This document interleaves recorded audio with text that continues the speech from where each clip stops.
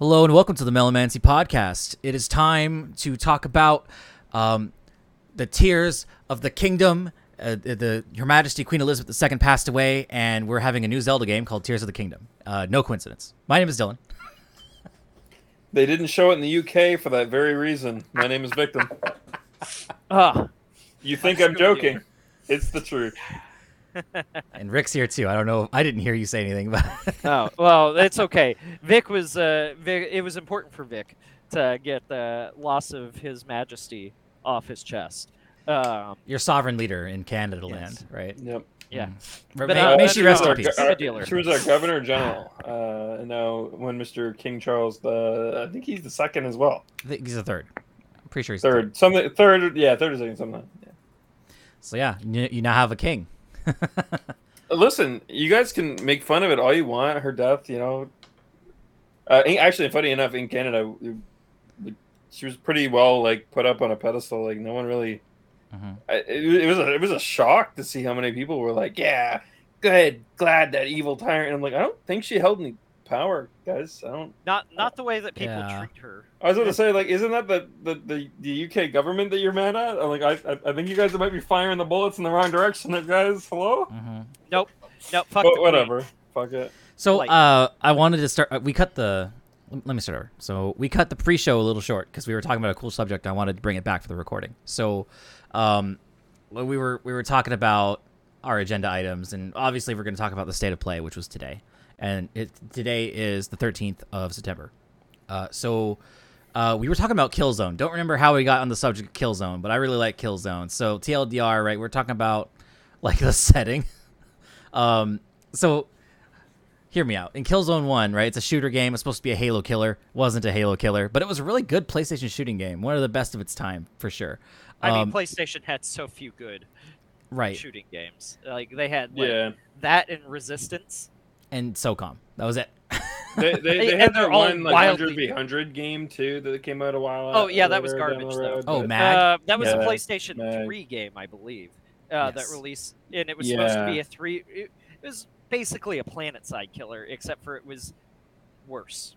Again, it's one of those things, like a Battlefield killer in technicality, because that's who they were really competing with, but it was supposed to be a 3-faction thing. Yeah. So Killzone, right? Oh, right. Thank you. In the chat, Destiny reminded me, we were talking about team shooters. That's why we were talking about, because we were talking about Splatoon. Yeah. And it's like, speaking of team shooters, I really liked Killzone, because the multiplayer was a team shooter. Where you had classes and stuff. It was like New Age Team Fortress. It was awesome. So in Killzone 1, right? So there's these comically evil space Nazis called the Helghast. They look evil. They got the evil goggles and the black coats. It looks like, Hugo Boss is their fashion designer. The space version, right? So they live on a planet called Helghan, which is not suitable for human life. They had to sort of terraform it, sort of evolve. They don't have hair because it's really shitty to live there. No one should live there. They were exiled there by this universal world government. I don't remember why. And for generations, they were really bitter about it. And then they get this dictator guy who's like, hey, fuck that or universal government people. We should go invade the nearest colony planet. It's called Vecta, right? And they do that. That's Killzone 1. You stop them. Killzone 2, the universal world government's like, you know what? They fucked us real hard in that first game. We're going to invade their planet. Not nuke it from orbit or destroy it with a Death Star weapon. No, we're going to invade and cause great suffering. Because why not? And it goes horribly. Basically, they send everybody except for your character out there to die. Yeah, and so at the end of Killzone 2, you kill that dictator man, right? And it kind of ends on a cliffhanger. And with their power structure in a total vacuum, Killzone 3 kicks off. You're trying to escape this planet, but it takes many months after a brief time skip, of course. Because the fallout of your actions in the previous game were so vast and so not in your favor. You end up glassing the planet anyway, which that was an option? Okay. Yeah. You sent probably billions of soldiers to die. Also, not every Helghast is evil. Mm-hmm. Although, to be fair, in the game, I think they portray literally every single one of them as evil, comically evil. Mm-hmm. It's been years since I played the game. Oh my god, in the first game, one of the party members, because it's a 4-man squad, right, is half Helghast, half human, and the party treats him like shit. Wow. Yeah, I mean, we were kind of briefly mentioning it before. It kind of brings me to the story of the telling element of like, I really like it when a game gives me a genuinely gray area character, like a character that's willing to do the evil option if it's the right or best option, at the time.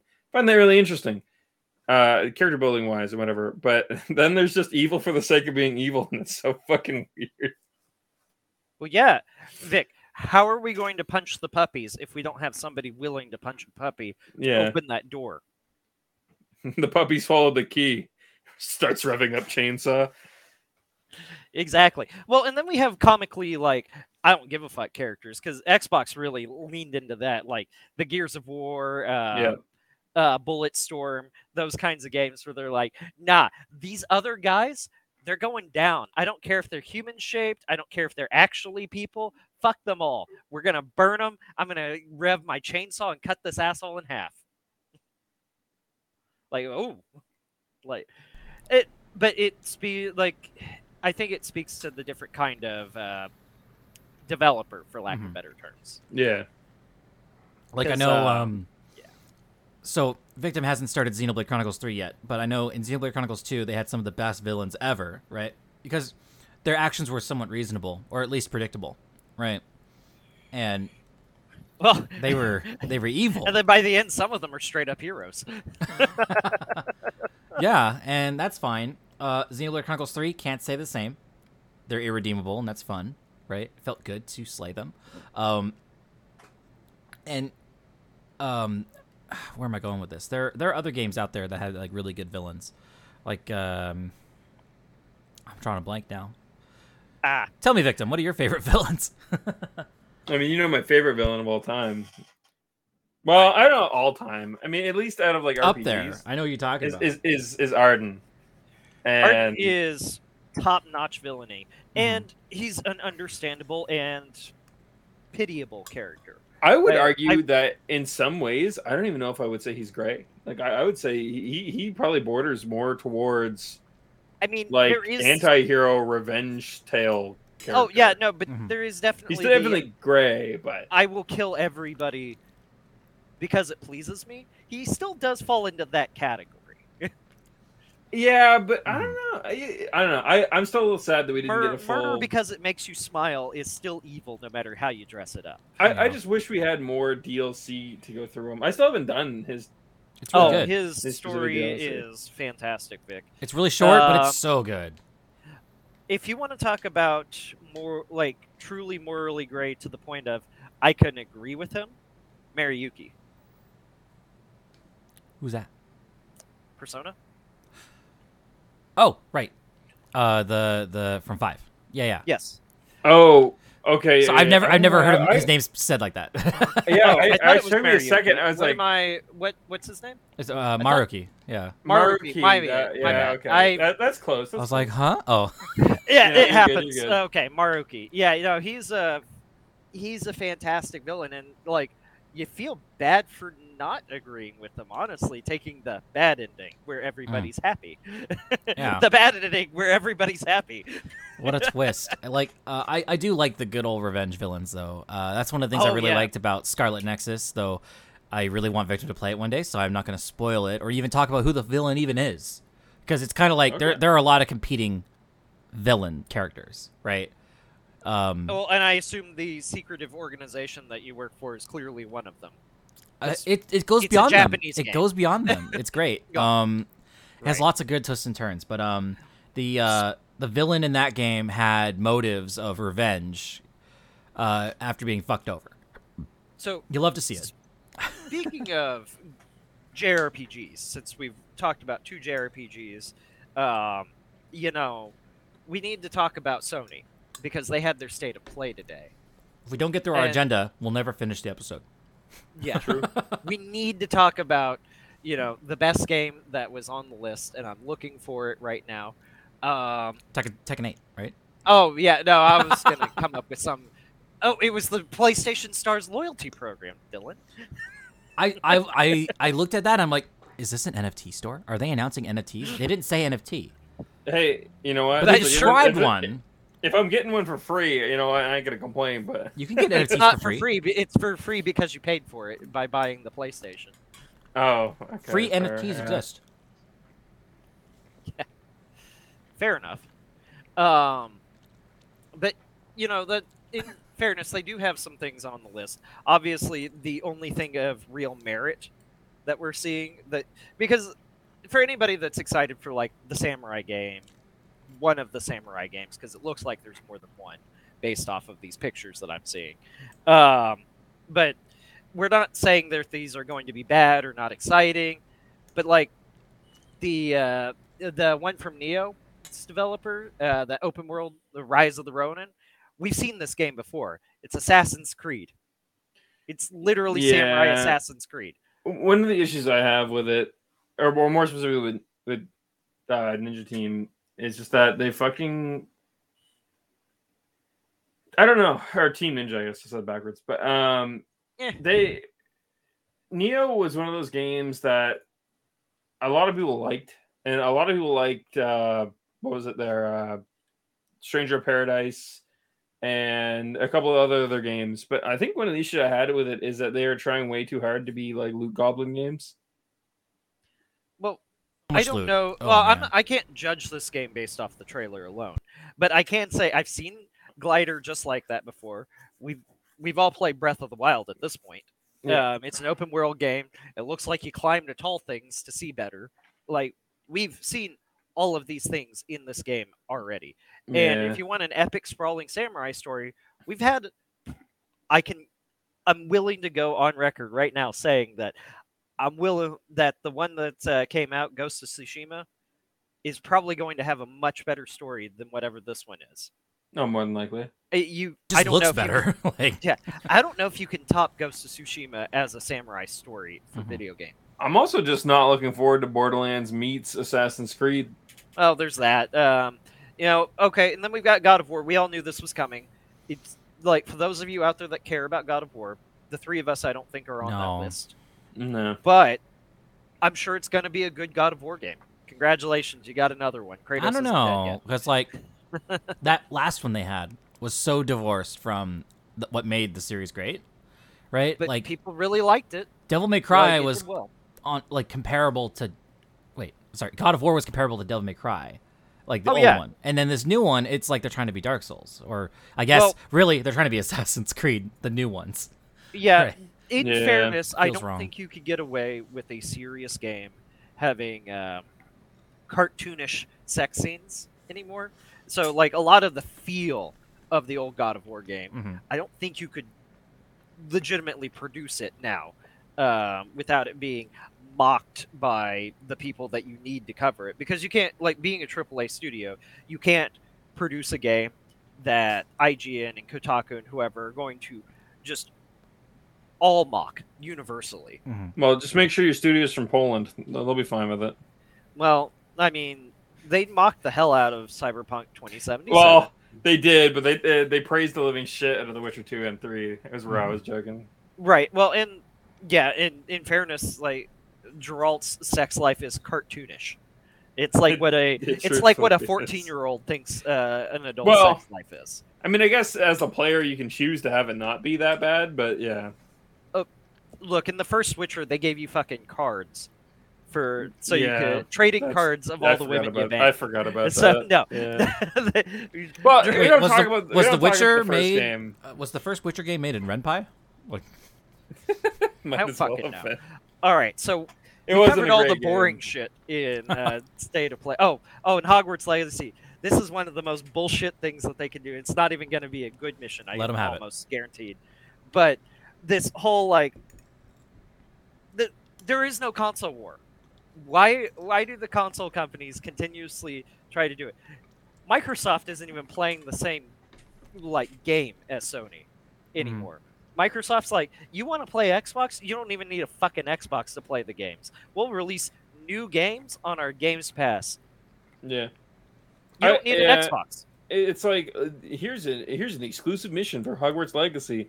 And then everyone collectively groaned, or was like, I wasn't going to play that mission anyways, or they scratched their head and they're like, who else was going to have the exclusivity? Right. And there are only two real things that can happen with this. One, it's going to be so overly busted that you're going to have an easier time, like a stupidly easier time playing on PlayStation. Or two, it's going to be meaningless and probably poorly acted and like dealt with. Like it'll be poor all around, or it will be the most like quintessential thing that every PlayStation player needs to do. There's no in between. I'd say even that aside, the game looks fine. It looks like what everyone would want out of a Hogwarts game. Just imagine like you load up that side quest and it's like a Metal Gear Solid 5 side quest. There's like intro credits and it's like the Sony exclusive, directed by Neil Druckmann. Hogwarts Legacy, the side quest at the haunted house. I feel like there'd be a lot too many kids being shot in the head if Neil had his hands at it. So yeah, or they'd be naked. But I assume it's going to be a good game. Yeah, again, like we talked about, like we briefly mentioned about Cyberpunk getting lambasted by media before the game came out. It did, when it got its just desserts, when it did come out for being subpar on release, that's fine. But the ahead of time shit, the Hogwarts Legacy got very similar treatment. Like a person that was a developer on the game once said mean tweets. Color me shocked. Like, why even go that low? Like, dig that far when literally the fucking creator is like one of the biggest punching bags on the internet. Right. By literally everyone. Like, not a single person out there. She's such a target that they have to distance themselves from her for like official events for the Harry Potter universe. Yeah. It's like it's just caused her to double down too, because the first tweets that she fired off that were homophobic were not even out of line for the social like norms at the time. They would have been like, it'd be like getting mad at Obama now for having said during his presidency, a marriage is between a man and a woman. Like, they don't give a shit for that, do they? No. And it's fine because quite literally everybody that wasn't gay thought that at the time. And you know what's funny?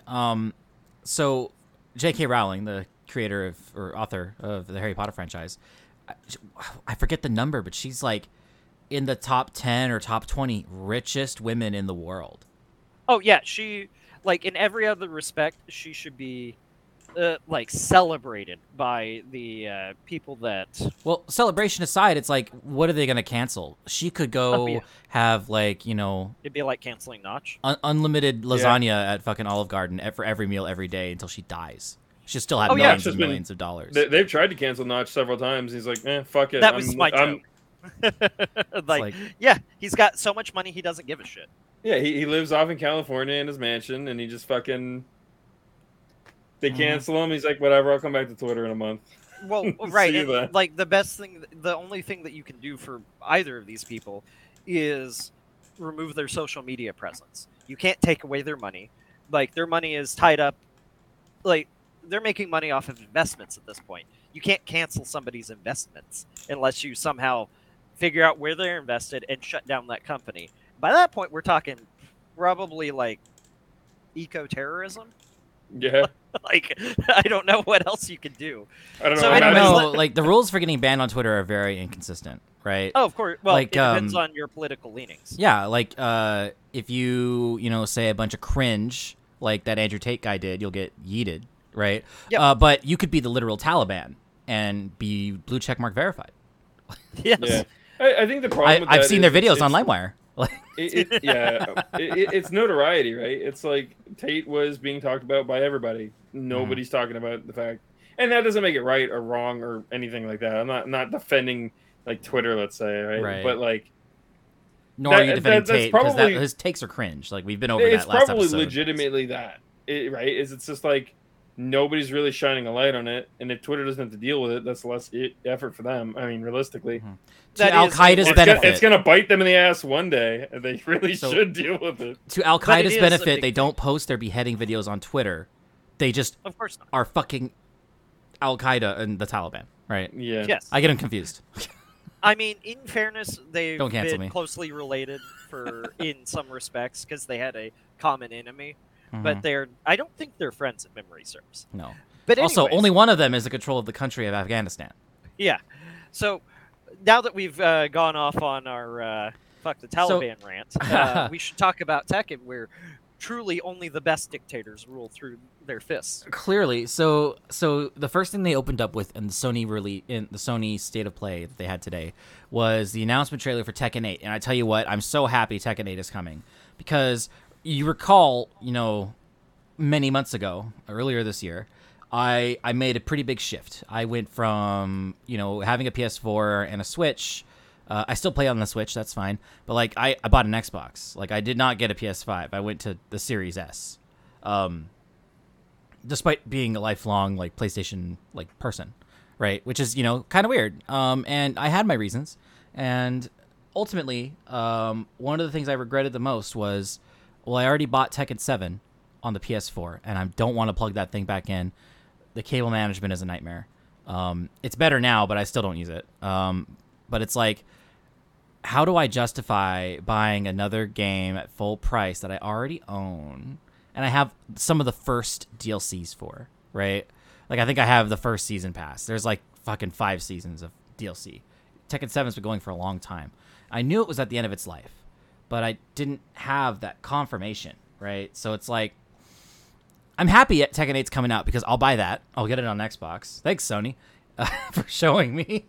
But I want to play it. It's been so long. But, I just couldn't justify buying Tekken 7 a second time. It wasn't going to happen. It wasn't much of a trailer. They only showed Jin and Kazuya, who are the 2 people you expect the most to be in the game. And it looks really next gen. It's really pretty. So, yeah, they're like Mortal Kombat, where it's 2 people punching each other can only be so exciting. We've got all this high tech stuff. Mm-hmm. Why don't we make it more cinematic? And I've noticed that when I watched you play 7, Dylan, that the game looked way more cinematic than it used to. Yeah. And it's still a 3D fighter, and I love that. And, but that's partly the reason why I, really quickly after I got the Xbox, I bought Soul Calibur 6, because they were only 2 seasons in. And it's I did not buy this on PS4. I wanted to, but I just didn't do it. And now it's okay, well, Tekken can wait. I'll play Soul Calibur, because those are my 2 favorite. So that is one thing that I am not concerned about, but I want to know is how many characters are going to be in Tekken 8? How many seasons of content are we going to have to put up with? I'm not too worried about the seasons, because they also double as balance passes.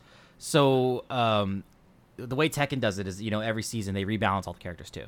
They will sell you more characters, but if you don't buy the DLC, you still get the update. And in the update, they rebalance all the characters. So it's a seasonal thing. It kind of reminds you of trading cards in a way. Because they can make drastic changes to movesets and stuff. Right. So I'm not too worried about it. And also, they stretch that shit out. Tekken 7's been out for years. And they could have just made Tekken 7 Deluxe Edition, Tekken 7 XYZ Edition. Instead, it's just Tekken 7, and oh yeah, sure, your digital storefront of choice will sell you a bundle that has everything that is more expensive, but they don't have to print new discs and stuff. It's more economical, I think. I remember the 90s. I remember the 2000s and 5 different versions of Street Fighter 2. Yeah. That's the alternative. 5. Yeah. What? Street Fighter 2 had a shit ton, and it's not just Street Fighter 2. The Street Fighter had spin-offs where they did the Smash Brothers Ultimate treatment, where they're every character we've ever had at this point is in this game. Balance be fucking damn, bitches. It's just so fucking wild. So, and I think partly they made that many versions too is because when tournament play became popular, they needed a version that could only be used for tournaments. But then arcades would get annoyed, and then they would release ones that had all the package deal, and then just all the balance thrown out the fucking window. Part of what they had to do as well was they had to I don't want to say update the game, but it was they did have to update. So like Street Fighter 2, I don't believe had combos. Like you didn't have not combos really. They were. I think it was Street Fighter 2 was the one where combos existed, but they weren't meant. They were a glitch that people started utilizing. It was one, yeah. It might have been Street Fighter. Well, that's what I was saying. Street Fighter 2, the combos didn't exist, so they had. So by the time Street Fighter 3 came out, they had made them exist, and some of it's because of the better frame rate that you could achieve, like 20 or whatever we were getting with our CRT in the 16-bit era. So that was a huge part of it. Was just we didn't have also cartridges, like you can't download balance patches for them. That's not a thing that existed. Whenever I think of arcade fighters, like I'm reminded that Dissidia NT has an arcade version. That's pretty funny. That game should have been so much better than it was. I'm so mad. Still mad. Whatever. So there's good news in video games, but it wasn't at the Sony show. But before we move on to the Nintendo, I wanted to change the subject slightly and talk about the meta for a little bit. So before I go into the obvious subject from the agenda, I actually want to bring up a curveball that wasn't on the agenda notes. So did you guys hear about the recent controversy plaguing Patreon? No, but I'm excited. So I'll tell you about it, and the reason I'm bringing it up now is because I then will tell you about our plans to monetize in a Patreon style, because I do have a plan for that. We're monetizing? Well, I'll turn it on. Don't worry, I'm going somewhere with this. So let me start with the Patreon story. So I got the article up on my phone. Let me just pull it up. So get a load of this. So this article comes from redux.info. Doesn't sound like a reputable website, but the source is legit, which, of course, an anonymous post on Glassdoor. So a little bit of context. And I'll even zoom out further for the listeners in 2030 after Patreon is long gone. So Patreon is a site that's been around for many years now where people create accounts and they can paywall content. Some people will use it as a tip jar. Some people will use it to gate access to Discord servers that give you access to a person. Maybe they're a person of interest, like a content creator or a Twitch streamer, right? Or like extras and other bonus content that they weren't going to release otherwise. Exactly. Yeah. So you pay a monthly subscription of sorts, and you are rewarded with a stream of content that is otherwise paywalled, right? That is the norm. So that's Patreon. And recently, Patreon fired all of their security staff. Now, it's like cybersecurity and network security and stuff. They fired them all, right? And then, so they confirmed this, and the story that they gave, let me see if I can scroll down and find it. What did they say? They issued a statement to Cyberscoop. Never heard of that blog either. By the way, if you ever want to piss off a journalist, call their website a blog. That'll really set them off. Bloggers, right? So they said to Cyberscoop in an official statement that they are the changes made this week will have no impact on our ability to continue providing a secure and safe platform for our creators and patrons. That's the quote. And then the context, which is not a quote, is that they claim that they have cut their internal security team in favor of hiring third-party solutions. That's not where the story ends, though. So Glassdoor is a website for corpos, people like me, to sign up and share their salaries anonymously for the position and company that they work for, as well as reviews of what it's like to work at a company. It's like a big gossip forum that people look at before they apply for jobs to make sure they're not walking into a hellhole, because corpo life is funny sometimes, right? Reasonable? On board? Following me so far? Okay. I am. Glassdoor. It's easy. So, after Patreon fired all of their security people, there was a particular post on Glassdoor from a security professional, supposedly, right? Because you say what the title is, right? And then you write your review. So we can only presume this is one of the people they fired, right? But again, this is a gossip website. These posts are anonymous. Only Glassdoor knows who this person is, right? and they keep it hidden. So you might want to take it with a bit of a grain of salt. However, given Patreon's reputation, I'm ready to believe every word of it. So let me read you the article headline from Redux, and then we'll get into it. So Patreon fires security staff amid allegations of protecting maps. Now, what are those? Oh, shit. I'm going to read the article. I'm just going to read the first paragraph of the article because it's a zinger. A Glassdoor review. Oh, this is by Janet Douglas on September 13th, 2022, by the way. So that's the name of the journalist. So I quote. On her blog, redux.info. A Glassdoor review by a former Patreon employee is going viral on TikTok following the news that Patreon abruptly fired their entire security team. The ex-employee alleged that the company was forcing trust and safety team members to overlook pedophilic content on the platform and protect minor-attracted people. How fucking stupid is it that we can't just call them pedophiles? I know. That's what they are. So there's a quote further down in the article. I'm going to skip down there. On August 16th, a former trust and safety specialist on Patreon took to the job review platform Glassdoor to allege that Patreon had demonstrated negligence with regards to child safeguarding in a review simply titled Illegal. The review is linked, but you have to have a Glassdoor account to see it, and that requires you to be a corpo because when you sign up, it's like, okay, now tell us your salary or write a review for a former employer. So I can see it. You can't. But the link is there. Anyway, I'm sure you can find it in an archive or something somewhere. I saw it first on TikTok. Somebody read through it, and then I found it, and I was like, oh shit, it's real. Oh wow. So I trust it. Anyways, the article continues. The former employee who worked at Patreon for over 1 year claimed that platform management had been actively encouraging safety staff to overlook pedophilic content unless ordered to do so otherwise by law enforcement. This is a quote. Quote, we are being told specifically by management and executives not to take down content that is illegal or reported as sexual in nature involving minors unless the police make content. Sorry, I can't read. Unless the police make contact with legal or we have an order by a court. The ex-employee wrote, quote, when others try to inform management that there's been an amalgamation of accounts that are selling lewd photographs of what appear to be children, all concerns are dismissed, end quote. So, that's gross. That is. What do they think they are, Discord? And then the article goes on to talk about people taking to Twitter about this and saying that they believe it. No wonder all of my reports go ignored because I did find it and stuff along those lines. So where am I going with this? Fuck Patreon. We don't have one. Not going to get one.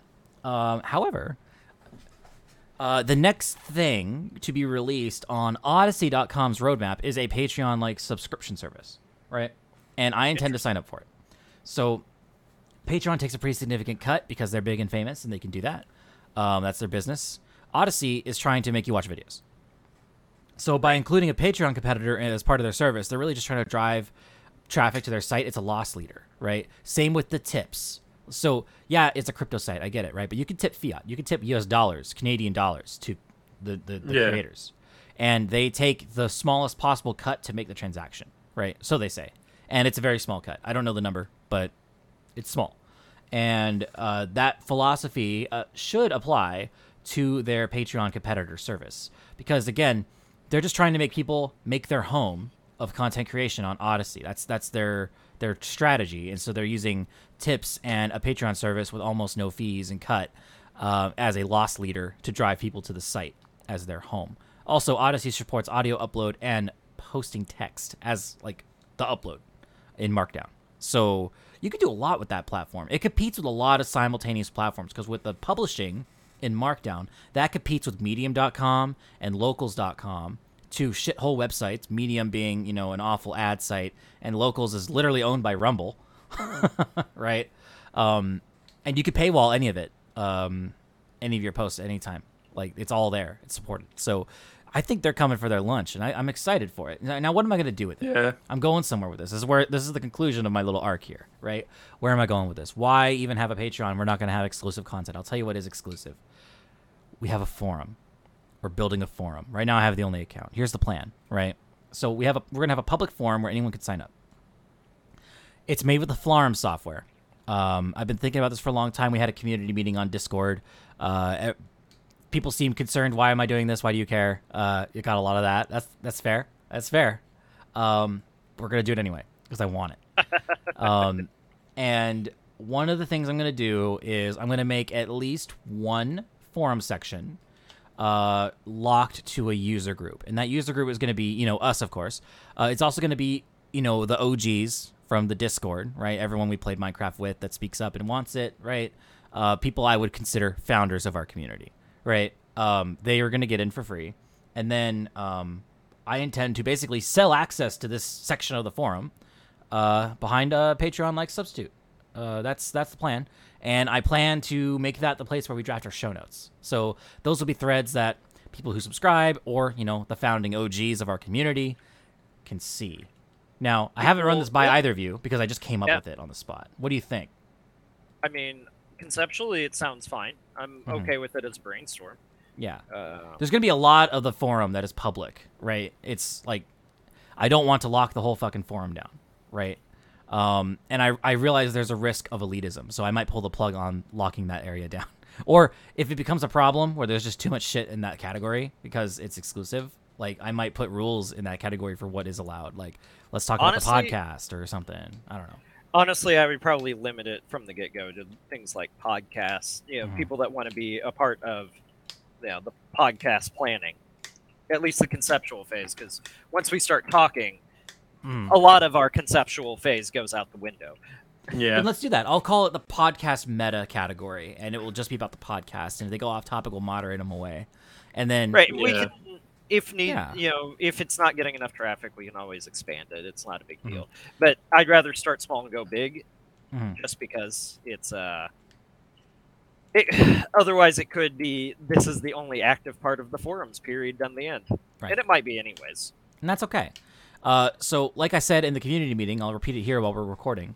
The biggest value proposition of a forum is time, right? So even if it's a slow burn, right? We slowly fill our threads out, slowly fill the categories with new threads. Over time, they will have value because we'll have all this history, right?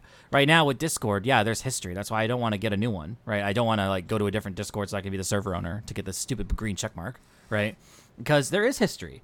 But unless you have tools or you're really patient, you're not going to fucking go back and read that stuff, right? Yeah, you might find an old post from 2015 if you search hard enough, right? But, it's not helpful, and no one ever does it, right? Whereas with a forum, reviewing old posts and responding to old stuff and keeping threads going, having multiple threads about a variety of subjects that are not intrusive, those are all qualities of a forum that Discord does not have. And I'm looking forward to having that. I gave an example during the community meeting where, let's take Hydro. He's not in the live audience anymore. He was here earlier. But let's say Hydro comes out of left field with a Guild Wars 2 news update or something about Warframe in the gaming channel on our Discord, which is just a generic gaming channel. It's our main channel, right? He has every right to post those messages, but it could be off topic to the thread at hand, right? And on a forum, those would just be different threads, and based on interest, they get traction or not, right? It doesn't hurt anybody to make more threads. So organizationally, it's a great fucking idea. But I realize it's going to be slow, and it's not going to have a lot of people at first. But we're going to start planning the podcast there, and I'm going to mention, you're going to hear me talk about it more, especially once it's real, because the site is up. Registrations are locked. I'm still setting it up. You can go browse there right now. The URL is melonmancy.cafe. Once registrations are open, I'll update melonmancy.net with a link to it, and you'll no doubt week over week, or I guess, show over show, because it's 2 weeks, hear me talk about it more on the podcast, because I do want to drive our dear listeners to this website, because I know Discord is asking for a lot, because a lot of people who do have Discord are in a billion fucking Discords, and they don't need more, and if you're not on Discord, don't fucking join. It's a trap. Don't join it for us. You don't love it. Also, the White House recently made a statement. I don't remember what the statement said, but the EFF called them out for it, where I forget the exact wording, but they were talking about how Section 230 gives corporations special privileges that they want to rectify, right? And that's some bullshit. Because Section 230 is real fucking important. And having our own forum protects us from fallout of Section 230 being modified or removed. Because what's going to happen if Section 230 is removed, the forum goes private, and I'll approve your account if you sign up. Yeah. Right?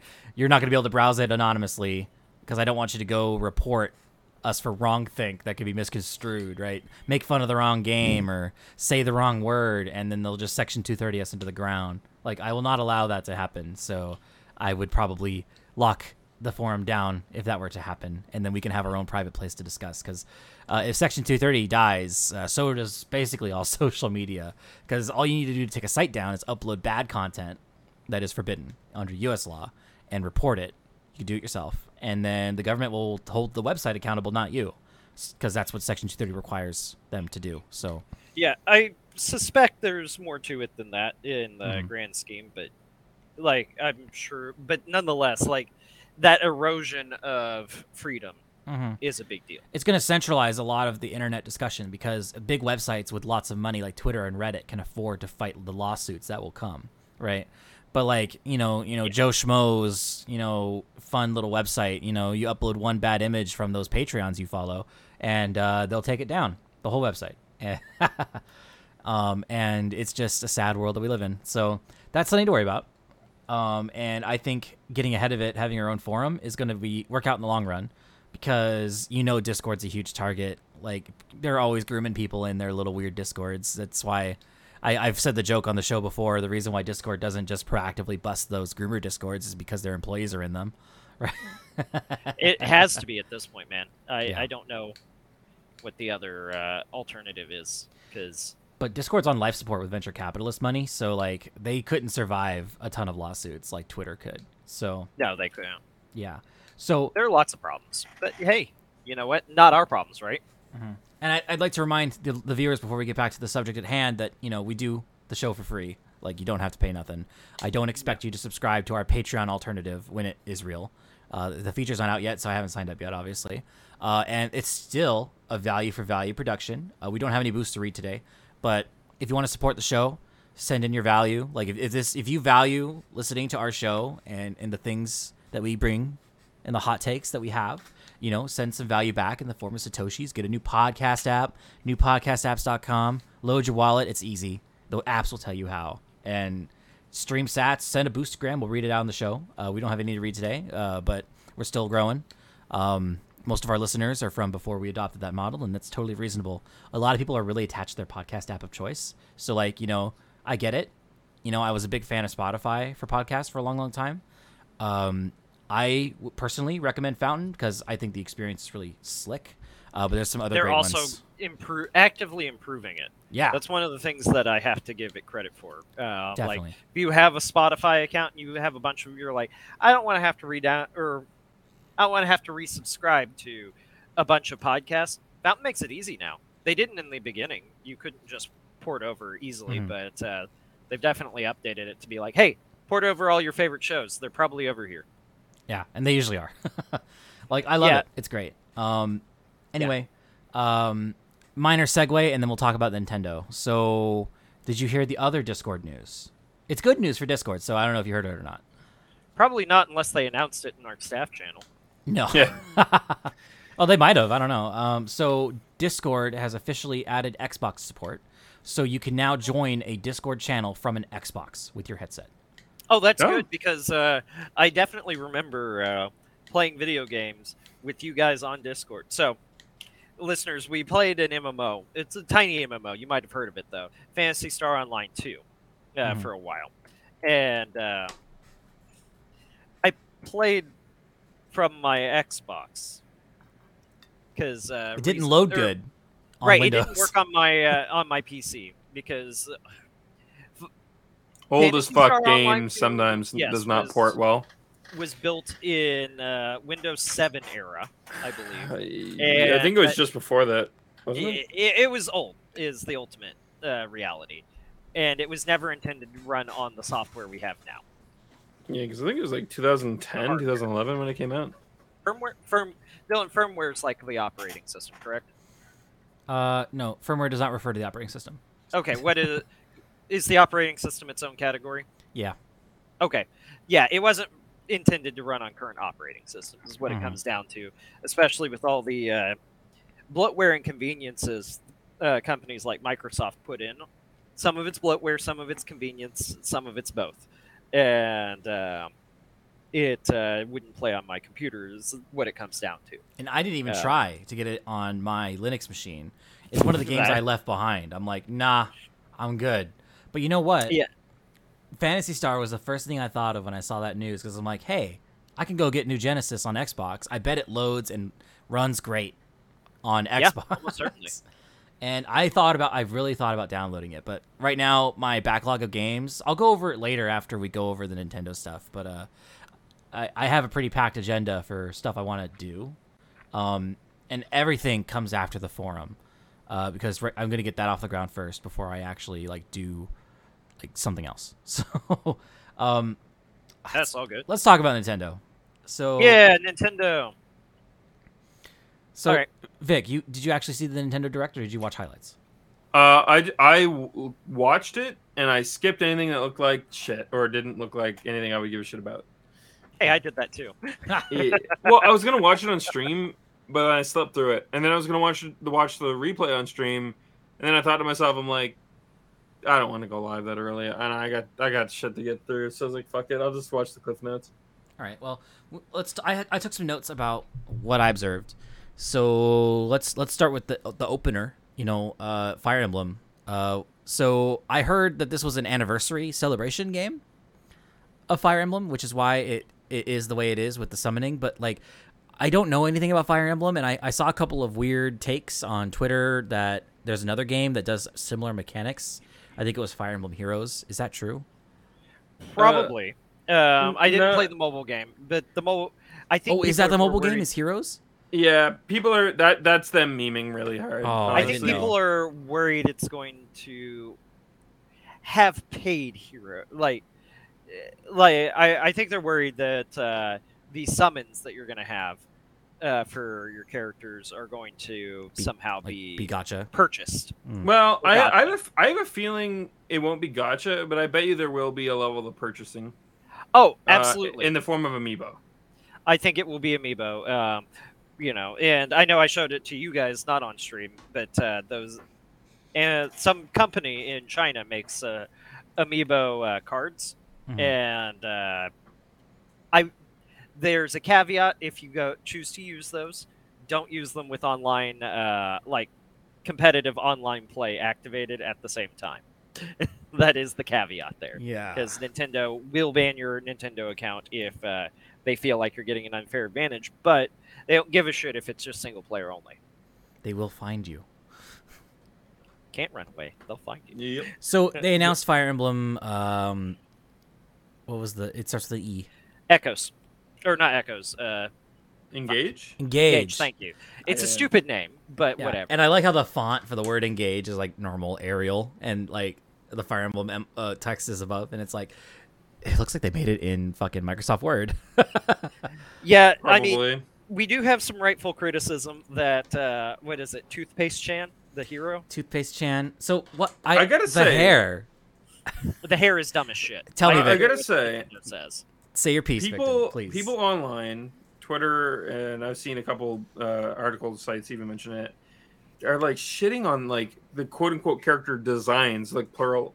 Everybody looks fine except the main character's hair. Even the main character's head down or below, chin down is okay. It's not anything special, but it's not bad. Mm-hmm. It's the hair. The hair is pretty abysmal. The hair and the eyes, honestly, where they running Colgate looking ass. Yeah, where they really fucked up with the hair specifically is that hard, it's blue on one side, red on the other, and then the eyes are blue on the opposite side, red on the opposite side of the hair. So yeah, I gotta be real. It doesn't distracting.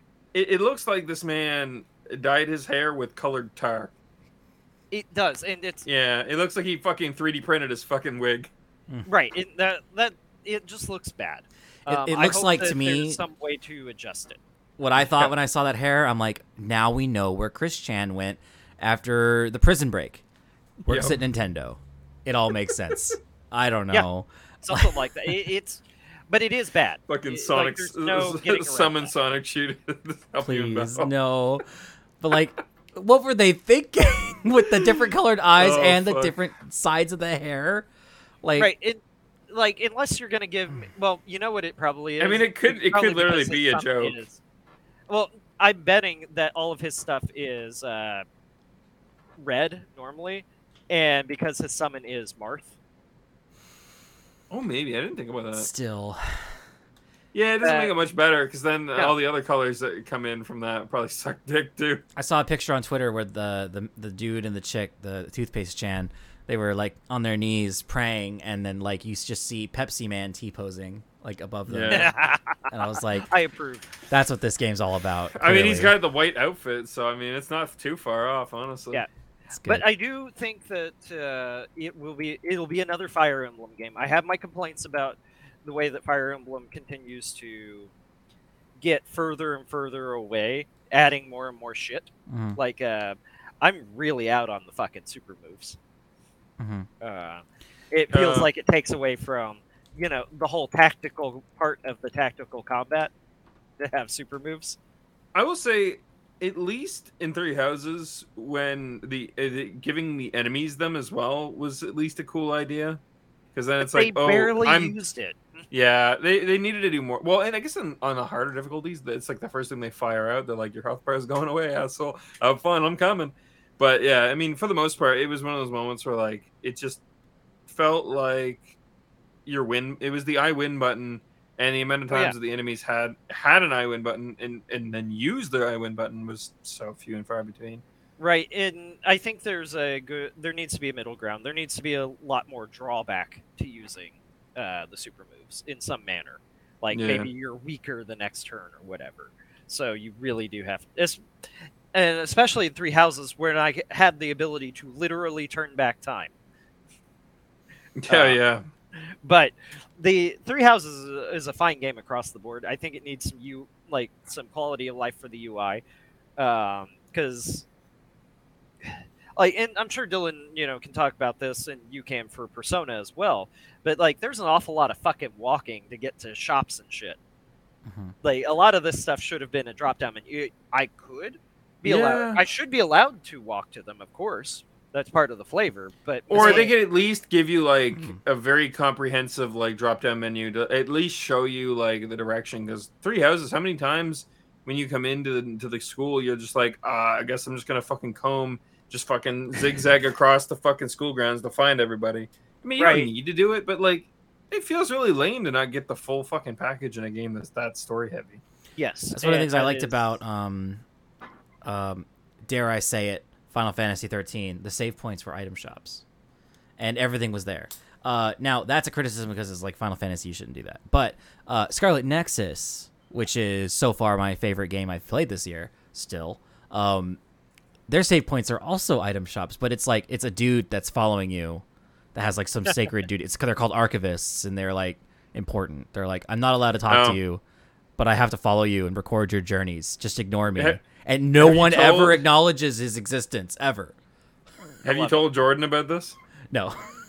He loves the archivist class in D&D. That's excellent. But this Which dude, is pretty much the same thing, really. You talk to him to save your game, and then he also has an item shop. And early in the game, it's why do you have an item shop? And it's I'm trying to make ends meet. Please buy something. It's oh my god, do they not pay you very well? I mean, he might get paid, but the problem is, Dylan, he can't go home because he's stuck following around a JRPG protagonist. Yeah. Oh, poor guy. He's in it for whatever 100 hours translates into JRPG world. So there's this area in the game that you unlock pretty early that you come back to all the time. They call it your safe house, right? It's the place that you go to in between chapters where you can wrap up side quests and free roam. Well, I call it free roam, but it's very menu based, right? You can in a menu pick an area to go to. Some of them are hostile, some of them are not. Some of it's a mix. And you can just go there, for whatever chapter of the story you're in. And during the intermission, he's at the hideout, too. He's just standing by the door. No one ever acknowledges his presence. It's hilarious. But besides the point, also, Xenoblade Chronicles 2 really overloads you with shops. Do you remember the first time you set foot in that frickin' merchant town? like on the water. Yeah. And there was just shops everywhere. You didn't know what they all did. And it's just like super overwhelming. It looks like a bustling city. Yeah, I mean, I kind of like that though. Yeah. Well, and it's fine to have the shops, and I don't hate the shops in general or any of the other like walking around stuff. But like, there comes a point where I want to blaze through my downtime activities and get back to the story or the fights to grind my characters or whatever, right? Like, there comes a point where I don't need to be walking around constantly. That's one of the things I liked about the Xenoblade 2 expansion, Torna, the Golden Country, is there were no shops. You, or at least I don't think there were. You did everything at your campsite. And then Xenoblade Chronicles 3 kind of merged the two, where, yeah, you do everything at your campsite, but there's shops. They don't sell much, and you'll never run out of money. Yeah, the Fire Emblem's Three Hopes actually expands on that. While your campsite is smaller per se, there's an awful lot of just let me teleport through the menus, and that's the issue. Is if like I know I just said like I want to be able to teleport through the menus and stuff, but at the same time, like there has to be some sort of balance between the two. Because if I teleport through the menus, what's the purpose of being able to walk around? But at the same time, like I don't know, conveniently place fucking shit for me, so I want to walk around. Because I love the atmosphere. I want to immerse, but I don't want to walk super far. You know, give me a stupid billboard that I can talk to, like Final Fantasy VIII. Like, come on. Yeah, and or if I do have to engage with menus, and this is where Persona really stands out, 5 specifically, is make the menus fun and engaging. Like, it's true. That's a huge that was a huge difference. I watched you art. play. Oh yeah, I watched you play 5. I technically still have your copy of Strikers, and it's in my Switch because where else am I going to put it? It's fine. But yeah, like in that one, like you do have to walk around, but you never feel bad for walking around or going through the menus, and that. But Fire Emblem is getting. Persona hit 4 and 5 specifically hit on the special place where it's like we get the dungeons, we get we have this hard time limit because that's a big deal. The Three Houses got that right too. You have a hard time limit, so there's only so much stuff you can get done. Like if you want to advance your relationship with the character, you better get on it, kind of thing. You want to do well on your school tests or whatever, you need to go eat some fucking burgers, right, Dylan? Big Bang. Yeah, but like these are like time management's a huge deal, and it's in a lot of ways a separate game from the JRPG combat section. Like you've built this life sim into this JRPG or tactical RPG or whatever the fighting aspect of the game is.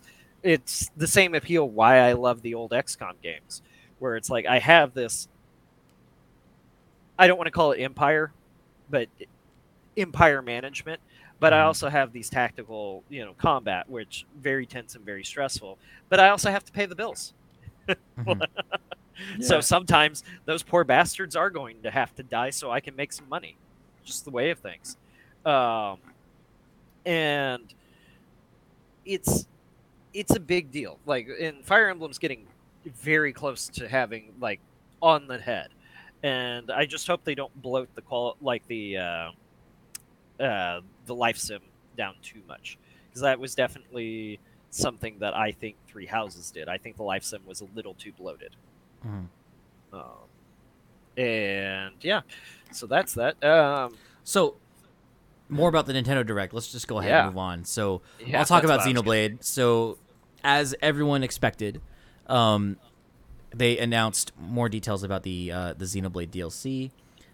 Which, just like Xenoblade Chronicles 2, it is a challenge battle mode that will probably be just as good as Xenoblade Chronicles 2's battle mode was. I don't know, Victor, did you play a lot of the battle mode? Or did you skip over it? I don't remember. I don't think I did. That's how you unlock the swimsuits? No, I think I did a little bit. That was where you met Shulk and Fiora, right? Yeah. Yeah, I did a little bit, just enough to, like, get through a little of the dialogue, and then I just didn't bother. Because those were really fun. They were, like, they required you to think and really like understand the battle system, right? And some of them were just outright challenging, right? So I'm really looking forward to that because, like I said last week in my review, like the battle system's best it's ever been, and it's a joy to play. So looking forward to the challenge, and then just like Xenoblade Chronicles 2, through the battle mode, you can unlock swimsuits for all the characters. They reveal what they look like. They look excellent. They still are not really that sexualized, which is an interesting twist because like you'd think that they'd go ham now that the game's out and it's been reviewed by the journalists, but they were surprisingly tasteful. I mean, they're good looking for sure, right? Yeah, well, they didn't like overly sexualize the characters in 2, did they? Like, not really. They're sexy. Don't get me wrong. Yeah. Like, you can't have a body like Pyra/Mythra and not Be attractive in anything you wear. Yeah, exactly. Like, they put more clothes on her and she got hotter somehow. Yeah, and that was the case with the swimsuits. Like the swimsuit for both of them felt like more clothes than their default. Well, they're basically like, you know, the leggings notwithstanding, you know, that whole thing. Like, but once they put the leggings on her, you know, it looked better. Like, it made the outfit feel better because she is a little unnatural. So having her be like dressed sensibly, well, not sensibly, but having her dressed like a normal person felt a little wrong for her because I don't think she looks that unnatural. I think this the fan artist took too much liberty. Like, the actual source material is fine. She's just she's just large. Not quite as large as my favorite. But anyway, so what's it called? It's kind of the opposite experience in Xenoblade Chronicles 3. So in 2, their swimsuits felt like more clothes in many cases for the girls, whereas in 3, it's less. Like, yeah, for one of them, the smaller girl, right? It's like an athletic suit, but that's part of her character. She's physically fit and works out all the time in all the idle moments, right? It's part of her character. But the other two girls, like, they're wearing much less. It was like they went with the opposite direction of Xenoblade Chronicles 3, but at the same time, still very tasteful. Yeah, well, I mean, you could put a girl in a bikini and it not be weird. Yeah. I don't know why video games have had this problem in the past, I don't know, 5 years, 10 years, somewhere in between those two numbers, where, like, women wearing normal women clothing is somehow weird or overly sexualized. Like, yeah, like, if like, Kojima, I'm going to take shots at you. Like, when you zoom in on their ass, like Quiet, then yes, you're sexualizing them, but that's the camera doing the work. That's if you hold on long enough, she starts dancing. Right. Well, I mean, or, you know, when she's with you in the helicopter and she starts leaning over and you can see the veins in her tits. Yeah. Like, that, but that's on Kojima. That's on the developers who decided that she needed to have those animations. Like, the girls in Xenoblade 3 don't, like, be like, here are my tits in your face, first-person camera, man. Like, they don't even know what those are. They're just like, I look different than you, and I don't know why. I don't know. We're too busy fighting. Yeah. I mean, fuck, for all we know, they're like the androids, Dylan, from Nier Automata. They only look that way. We just look this way. We don't know what these parts do. Like, yeah, it's all smooth down there, man. Like, we don't even know. Anyway, I don't want to talk more about Xenoblade. I don't want to spoil it for Vic because I'm very anticipating your playthrough. All right. You've already got a copy of the game. It's happening. I'm gonna not make the fans of us wait to hear our talk about Breath of the Wild. I'm not gonna Nintendo Direct you to be like, oh, we're done, by the way. So, what do you guys think about the look of Tears of the Kingdom? Because we know it's Tears of the Kingdom, not Tears of the Kingdom. I think it looks mid. I'm excited. Sorry. It's one of those things that, like, I've always had this worry because I feel like in a lot of ways, without even like diving too deep into it, this new patch from Genshin honestly just, at least in terms of story, one-ups in a lot of ways because it's not forced through the confines of what is the history of Zelda. And I think Breath of the Wild got bogged down by that a lot. And that's not to say that Zelda wasn't a great series. It's just that it's a very old series. Even like the N64 era, where it was starting to get really more into story, it was still rather bogged down by what it had to work with. And now Breath of the Wild is like ball and chained on both feet with that entire past. And that's fine. There's nothing wrong with trying to make that work. It's just you can clearly see the age in a game that is brand new, or was brand new in like 2016, whatever. So I hope that they shed that. I hope that it is just far and above and beyond what we had. There's no reason that Genshin, a gacha game out of fucking China, should be better. So I'm fucking hoping. Well, and one of the things it needs to at least be Elden Ring good. Well, and that's what I was thinking is we know that the gameplay, we know that the the traversal, all of that's going to be better than it was in Breath of the Wild, and it was pretty fucking good in Breath of the Wild. Really, the story is the only thing we have to be concerned about. Yeah, and I think it'll be fine. Because all the sequel games in the history of Zelda have had superior stories. So people say, you mean Majora's Mask? Yes, of course I mean Majora's Mask. That is, in all respects, a superior game to Ocarina of Time. However, I'm glad you said it. However, we have to acknowledge that without Ocarina of Time, Majora's Mask wouldn't have even been conceptualized. Yeah. Well, but it's an important thing to acknowledge that everything that was successful in Majora's Mask was because Breath of the Wild had built the base for it. Or not Breath of the Wild. Fuck me. No, you're good. I got you. Yeah. I agree with that statement too. I forget who the fuck said it recently, but I was reading something about Breath of the Wild, and someone made the point of like, haha, remember Ocarina of Time? That was such a great game. It sucks that the Majora's Mask had to follow it. And I'm like, what the fuck are you talking about? I'm like, aside from the time management, if they took everything from Majora's Mask except for that, put it in Ocarina of Time, people would just fucking like the game more. And they're both beloved, amazing games. But Majora's Mask is just a straight direct upgrade, except again, I don't think the time management was as bad as I thought it was when I was a kid. But no, what it did, but it wouldn't have fit in Ocarina of Time. Yeah, and it helps though, like in the same way that in the life sims that the life sim JRPGs that we like, they have time management as well. It helps push you forward to complete the game. For starters, well, even Harvest Moon on its own, you could technically do a lot in a day, but like if you forgot to or neglected something, that day is gone. Yeah, but it's an important thing, and I think that time management in video games is completely underrated. It's adding that extra stress, especially in games where the danger really isn't present, because. Danger is there for Breath of the Wild or for any of the Zeldas, but it's never been like, oh, this is Dark Souls hard. You die in Breath of the Wild, you just reload where you last saved. I mean, I guess Master Mode maybe, because that would I've heard was pretty fucking wicked, especially for some of the boss fights that were clearly not intended to be like done at the same time. Well, I gotta say though, I know this is a weird tangent. But I never really liked the idea of like, here's our one-shot kill mode. It's like, why not just make a game like Dark Souls at that point? Like make a game a game with ramping difficulty, so at least you kind of like lean into it as the game goes. Yeah, I'm not. That's not a problem on it. From the other, like the base game, but yeah.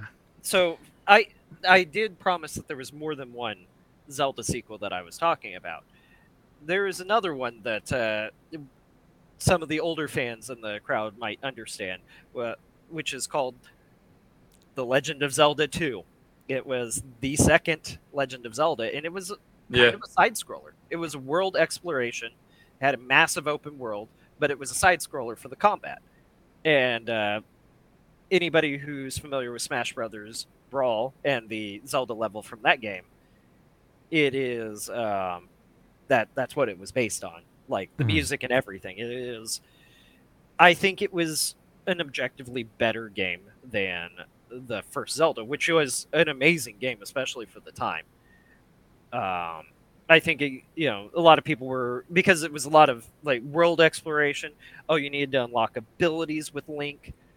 so he could, stab downwards from the sky, because apparently that was a difficult task that he needed to learn. But nonetheless, like a lot of Link, a lot of Link's like Smash Brothers moveset actually comes from that game. Yeah. Because it was a side scroller. I think it was pretty much derivative of that and Ocarina of Time.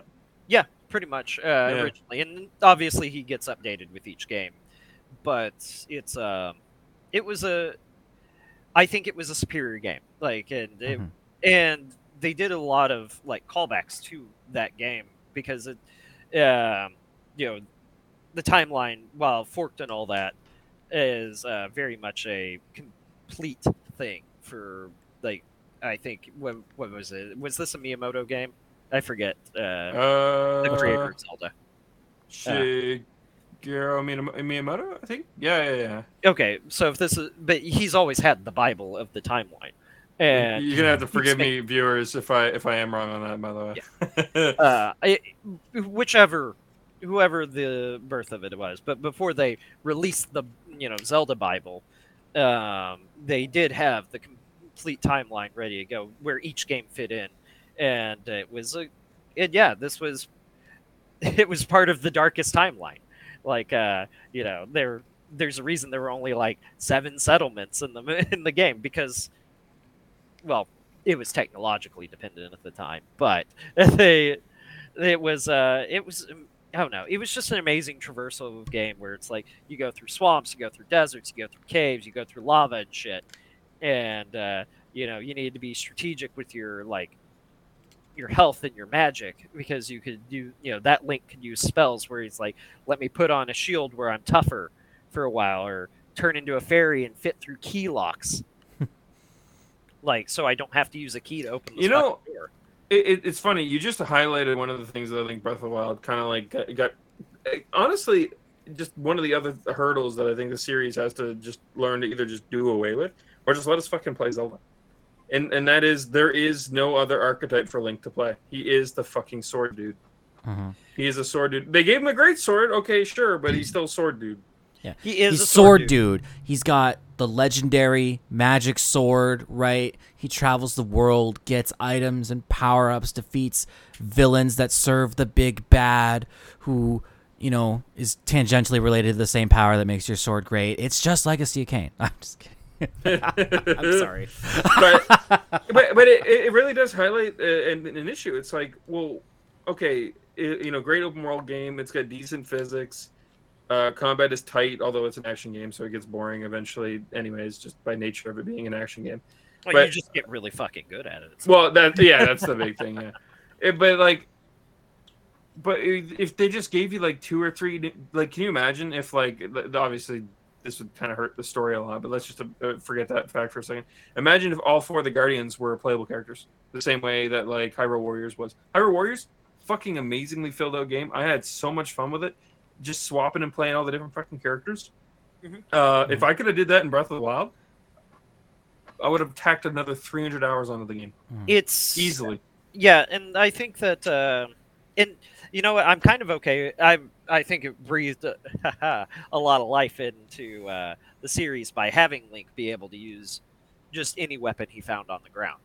Mm-hmm. Yeah, because I will say the idea, there was a lot of ideas there that were like, oh, I wonder if it does this, and then it did, and you're like, oh, like the boomerangs. The boomerang swords, like, so if I throw it, it'll come back to me. Mm-hmm.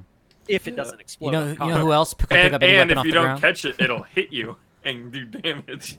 You know who else could pick up any weapon off the ground and just make it useful? Raziel. I'm just fucking with you. Those are all true statements, but it is true. Yeah. I'm just being pedantic. But it definitely livened the series up. And in fairness, it wasn't the first of the Zeldas to allow you to use temporary weapons, but it was the first one that allowed you to keep the temporary weapons in your hammer space. Mm-hmm.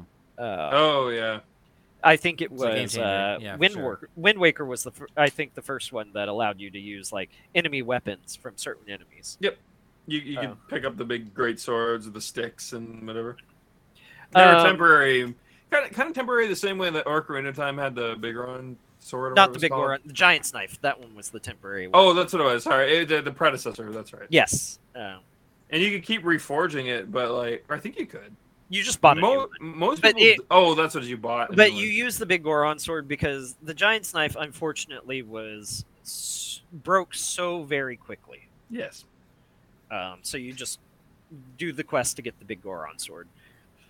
So I mean, if you want to like, I guess what I was getting at is like, if you want to argue semantics, you could argue maybe that was the first time, but I don't know. It's not the same. Not the same. No, but so. I think we kind of beat the sequel down. Yeah, let's talk about the rest of the direct. So I was gonna say they ended it with Zelda, and they literally named it Tears of the Kingdom, and it's like, well, Queen Elizabeth just died. That's funny. Like I was like, damn. Yeah. Okay, I see what they did there. Well, I mean, I don't think they did it for that. No, it probably doesn't sound anything. It probably sounds a lot cooler in Japanese. Yeah. So it's happening. I thought it was.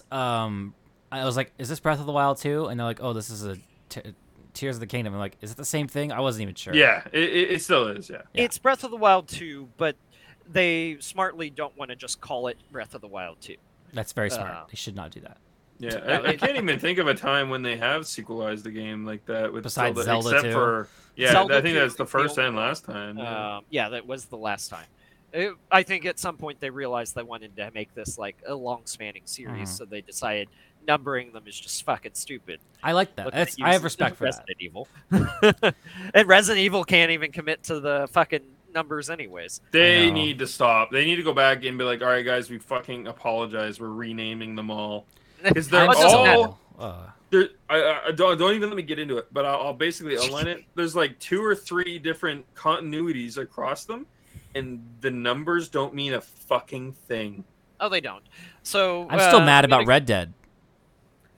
Yeah. Red Dead Revolver, Red Dead Redemption, Red Dead Redemption 2. Missed opportunity. It should have been a different word that starts with R. Well, I think also, part of the issue is that Revolver is like abandoned entirely story-wise. It's the same IP, but other than making allusions to Revolver, it's a dead timeline essentially. It's just a missed opportunity. That game was actually really good. Anyone out there that hasn't played it, it's tough. It's hard. Trust me. If you don't like hard video games and you get frustrated with like shooters with like rigorous mechanics, it don't even bother. But it's so fucking good. Oh man, learning to play that game felt like a chore sometimes, but when it was all said and done, it felt like an accomplishment in a good way. So, I also need to mention, I brought up XCOM earlier because, you get a lot of people who die a lot for your cause. Talking about making things die for your cause, Pikmin 4 is happening too. Yeah, it was so funny. Miyamoto comes out on stage and he's like, Mario movie is happening. Let's talk about Pikmin. It's like, thanks. And so Pikmin 4 is happening. That's basically the end of the news on Pikmin 4. I'm going to be real. Pikmin, I know when it gets announced, there's always the people like, yeah, that's my favorite game. And then it like disappears into the fucking ether again. Well, and, as if they're lying to you, basically. Well, Pikmin's like everybody's favorite coffee shop that closed down 2 years ago. You go you go to it, and it's a different coffee shop, and you're like, man, that was my favorite coffee shop. And after you leave, the employees are like, they talk shit about you. They're like, yeah, clearly it wasn't because it closed down 2 years ago. Yeah. Like, oh, well. Yeah, it's like maybe it wouldn't have closed down if you went more often. But so. I'm excited for Pikmin, not necessarily because I'm going to play it, but because I'm excited to see that franchise continue. It's a fun franchise to watch, to hear about. Little kid me was terrified of that game. Well, yeah, something about having a bunch of dudes, and I'm like, what? I'm supposed to sacrifice some of them so I can kill things? I'm like, no. Fuck no. That was it. That was it. Once you could get around sacrificing people to further your goals. Are you playing Pikmin or Cult of the Lamb at this point? Little kid me had like genuine like fear of watching them get eaten. I couldn't do it. Well, right, because it was thinking back, game was fucking fun. But it was also a challenging game, and it had levels of completion. Like if you completed everything, you go home. You complete most of it, you make recrash. You complete none of it, and I think your rocket blows up. on ignition or something like that. Yeah, and it like launches you into the planet again, basically. Yeah, it's pretty fun. You just faceplant basically. So then we're moving on. Kirby's Dreamland Deluxe.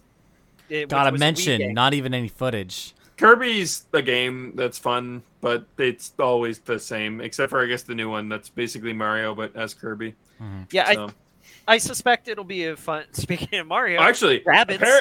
Yeah, I was gonna say though. Apparently, the new Kirby game that came out like a couple months back, apparently ended up having like an exceptionally difficult set of bosses. Like the latter half of the game is like Dark Souls tier. Apparently, Kirby's one of those games that is potentially very difficult because it does have a lot of power management. You need this power to really have a chance of advancing that well. Otherwise, you're going to be doing basic Kirby attacks, which are weak as shit. Yep. And I don't know. It's just Kirby's Kirby's one of those games that has multiple solutions to every problem. Pretty much, there are a few exceptions. Like you need the wheel power to break blocks horizontally, but generally speaking, it is a game that has multiple solutions to every problem, which is usually murder, just in different varieties of murder. I want to talk about the emulator games that were announced. So. Oh, the 64. Yeah. I always like stick my nose up and turn my head whenever they talk about it because it's like, okay, I get it. You really, really want me to pay for your online service, which you've just raised the price on for no reason.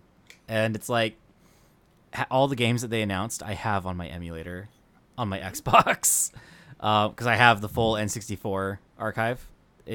They're not very large. They all fit on a single drive. I mean, I'll give credit though.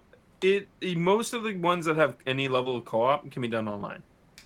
Yeah, and that's fair. I can't really get that out of my emulator, right? So like they announced Mario Party 1, 2, and 3, Pokemon Stadium 1 and 2, and GoldenEye, specifically GoldenEye having online multiplayer. And I get that's new. That's cool. Because they will provide it in like a co-op sense. So like Mario Party, obvious, right? Mm-hmm. But like, I'm trying to think. There was a game. There's other N64 games they've released that had like really like side content multiplayer, like GoldenEye.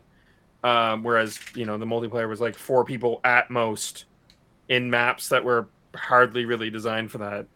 In fact, I think they were literally campaign maps, if I remember correctly. Some of them, yeah. So it's just like. It just didn't make sense for a lot of these games. So the fact that GoldenEye is getting it's actually pretty cool. So, yeah, I think it's a good idea, and it's very smart of them to do that. And like that alone just kind of blows away the Sony conference. I'm gonna be real with you. I whenever I see GoldenEye, a wave of nostalgia hits me. That's one of those shooters that I had I have never even beaten the campaign. I had no reason to play it other than multiplayer, and I probably still have hundreds of hours in it. Dude, some friends of mine. It's a fantastic. And it leaned into the problems that it had. Like they clearly couldn't do like a good punch animation, so you slap, and they call it slappers. Like they were just like, we're gonna lean into this. And I don't know. I like the way that they handled the game across the board. There's nothing about the game that I'm just like, Like they're like, we can't really make an accurate shooting mechanic. That's all right. Get in the neighborhood of them, and Bond will solve the problem. Yep. Unless you're playing on like harder difficulty, and then they say, "Fuck it, you better pinpoint." I don't know. Yeah. Like I had some friends in high school who were really into speedrunning that game, and they beat every level on the hardest difficulty like super fast. It was kind of wild that they did that. There was some crazy shit you could do by like glitching the game, and that was really fun. Mm-hmm. We used to fuck around in multiplayer so much to a point that like I can't even remember like all the shit that we were capable of doing, but like there was like so many ways you could glitch through areas that you just weren't supposed to. Yeah, there was even some out of bounds areas in some of the maps that were fun to fuck around in. But yeah, so one of the other things that's happening for Nintendo is they're getting like 3 or 4 new new farming sims. You know what? I'm not even mad. No, same. I genuinely excited. Even though I'll probably play like one of them at best. I'm gonna play Harvestella. Not even mad. Guaranteed. Yeah. Harvestella looks like it's just genuinely going to be a good RPG. Mm-hmm. Yeah. It's just an RPG where you have a home. Like, it reminds me of Dark Cloud. Yeah. Yeah. Fae farming for those people that need a little bit of I don't know what to call those things. It almost looks like People Animal Crossing in a lot of ways. People and then Animal for the Crossing. old school fans, you got Harvest Moon getting the Story of Seasons. I'm not going to dig so into the why it's being called Story of Seasons. Just know that it's Harvest Moon with the name Story of Seasons. Anybody who actually cares already knows the story. Yeah, I was gonna say Okay. it's one of those things that like, I didn't know that. They're the same game. I literally sent it to my sister. I'm like, oh fuck, she's not gonna get that. I'm like, so I'm like, it's Harvest Moon, but you can play as the female too this time. Yeah, okay. That's all you I'll need to give know. you That's all you need to know. the Cliff Notes version. Dylan, there was a legal battle. They lost the name, but they kept the IP outside of the name. Wow. That's so weird. Yes. It's not the first time this has happened. Is that why there were those really shitty Harvest Moon? Were they mobile games? Like, basically, they're allowed to call it Harvest Moon only if it's like on the old platforms. They're not allowed to call it that anymore for new releases. Basically anything GameCube since GameCube, if something has the name Harvest Moon, it's garbage. That's what it comes down to. They basically nosedived the series. I mean, I shouldn't say they nosedived it. It's more that they didn't do anything wildly different, but then things like Rune Factory kept getting better. And then all these indie games started coming out, like Stardew Valley, that just were straight up better. That's the fourth one that I was thinking of. Rune Factory. Yeah, you can do farming in Rune Factory too. God, there was 4. God damn. And in some ways, you might say so. Various Day Life is something that I wanted to make an honorable mention to, because it is it's been a mobile game. Yeah, like in Apple's, specifically in Apple's like pay for our monthly service, you get access to however many games they have. Attempt to be kind of like Xbox Game Pass. And it was kind of an idle game. Like, you could actively play it, like most idle games where you do better by actively playing it, but other than making sure you touch it every, like, half hour or 2 hours or whatever, they just play itself more or less. And what I saw for the Switch version, it looks like kind of a different game. Yeah, I was going to say, it did not look like what I remember. Yeah. No, I played it a little bit because Apple gave me like a month to be like, hey, do you want to try out our new game service? I was like, fuck it, why not? I have a phone. Do you guys not have phones? Yeah. I mean, that's literally how I got into phone gaming in the first place. Like, I forget what it was, but there was like a game that just got advertised because, like, the first thing that happens when you download or when you open up a brand new phone, it's like, here's all your apps, and Google Play Store's like fucking the biggest thing on your screen. You're like, I guess I'll look. Have an app on my phone to play a game would be fun. Fucking I first thing that comes up is like, do you like anime? I'm like, yeah, I do, kind of. I know, like a little bit. I like the phone games, but like I stopped playing them. Like I modded my Vita, and I just for mobile games, like I'll just play the Vita. Like, it's better. It's more healthy because like it's mostly gotchas that they try to like advertise to me because I played Genshin, right? So Google Play is like, hey, you want some gotchas? I got Punisher Ray Raven. And you would think that based on the fact that people bitch and moan about Genshin's rates, you would think like, oh, it's got to be the worst. No, it's not. No, it is not. Oh, of the greats, it is one of the worst. I will admit. But at the end of the day, you're still playing a gacha, man. The fuck did you expect? Yeah. It's like biting an apple after I told you it's poison. I painted a fucking purple, skull and crossbones on it and said, this will kill you if you eat it, and you still eat the damn thing. Don't play gacha. No, unless you're already in, and I can't. Episode title: Don't play gacha. There you go. I'm just gonna cut it there. It's just one of those. Yeah, it's just one of those moments where like, I don't know. It's like it's genuine advice, victim. Don't play gacha. Trust us. Trusted opinion. Yeah, I mean, instead you could just subscribe to A Victim of Gaming at Twitch.tv. Yeah, $5. You will get something out of it. It's guaranteed, not unlike a gacha game. I love it. All right. You'll feed my addiction to rolling in a gacha game instead. Yeah, you could just watch Victim spend money on gacha by giving him money to spend money on gacha. It'll be 100% more fun every time. If there are any, like, there are a bunch of, like, just like scrolling down IGN's like shortened page for all the things that are coming over. You got Bayonetta 3, Octopath Traveler 2. For those of you who liked Octopath Traveler, I want to like Octopath Traveler, and I think it's actually just the art style, which sucks because I liked some of the concept art, like the blown up versions of the characters look so fucking good, like peak art honestly. But then the game itself, just stylized pixel like that is just weird. Yeah. It's like just go with the pixel style. Like, why the key art was so much better than the pixel stuff, and that the guy that did the key art for Octopath Traveler, he did the key art for Nier Automata and Bravely Default, and I think one of the Tactics games, Final Fantasy Tactics. That is. I'm not sure about that one, but I know he did for the others. That's true. But some Final Fantasy game, I remember seeing like his Vieras and stuff, like the way they look. Oh, you know what? It might have been for one of the newer versions, maybe. But yeah, great artist. Don't know the person's name. It could even be a chick. I don't know. I don't know this person's name, but the pixels, like I see the gameplay footage and I'm just like, I can't see myself playing that.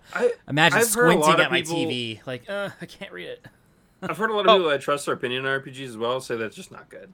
Right, that was my understanding with the first Octopath Traveler is they focused too much on making sure that 8 people could, like 8 branching stories could be in the game. Well, they're not branching, but 8 different stories could be in the game, and they didn't focus a whole lot on anything else. And the characters barely interact with each other. Yeah, from what I understand, they don't overlap the story wise, but the characters show up in other people's stories. If you want weird. If you want a good RPG experience with multiple like fleshed out main characters, just play Xenoblade 3.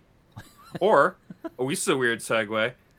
Instead of playing Octopath Traveler, those same people who I trust their opinions in RPGs played a game that is adjacent to Octopath Traveler called Triangle Strategy, and it's coming to PC apparently. It's also getting on the Switch too. That's one of the. I think it started on the Switch. I think it released just a couple months back. But there was something about it on the Switch. I think it's getting. Maybe they're doing another one or maybe. Yeah, something like that. They were talking about it. Front Mission 1 and 2 are coming over That's as awesome. remakes. Sifu's coming over. I don't know Atelier Riza. There's a new one, the third Atelier, one. Atelier Riza. I haven't. Sorry, that's the French coming out of me. Atelier. Oh yeah, it is Atelier. Sorry, no, you're right. I didn't even. You've been out French. It was French. No, I didn't. I had a friend who had an EA suffix to his name, and that's the only reason I even know that. I promise. Yeah, for the few people that don't know, French, basically, if it's an E and then a consonant afterwards, it's an A sound for whatever fucking reason.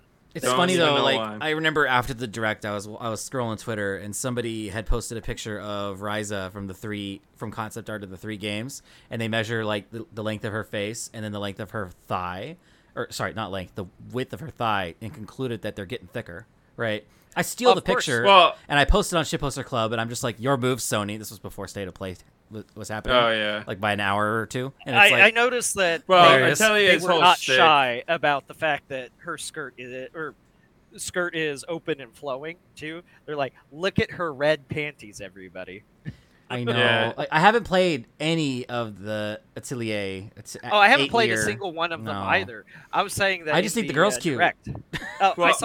I saw the direct, and just like every time she flipped around or something, red.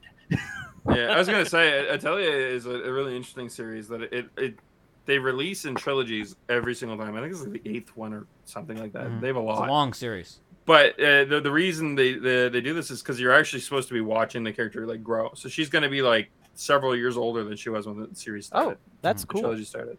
That's actually good to show. And then I think usually the next trilogy is a direct sequel, and that character will be like the mentor of the next character. I haven't played all of them, so someone out there who's probably played all of them is probably like, Victor, you're wrong. You're wrong. That's it only happened one time. but I don't know.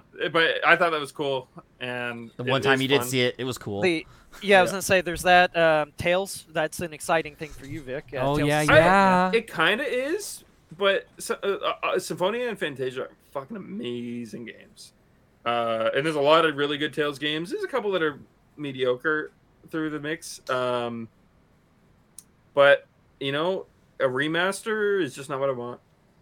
And the worst part about it is they picked the one that they've already ported to PC, and the port to the PC had better resolution. It wasn't a remake or a remaster or anything like that, but they basically did a couple finagling to make it so like the higher resolutions worked with the game. It was already everything you wanted.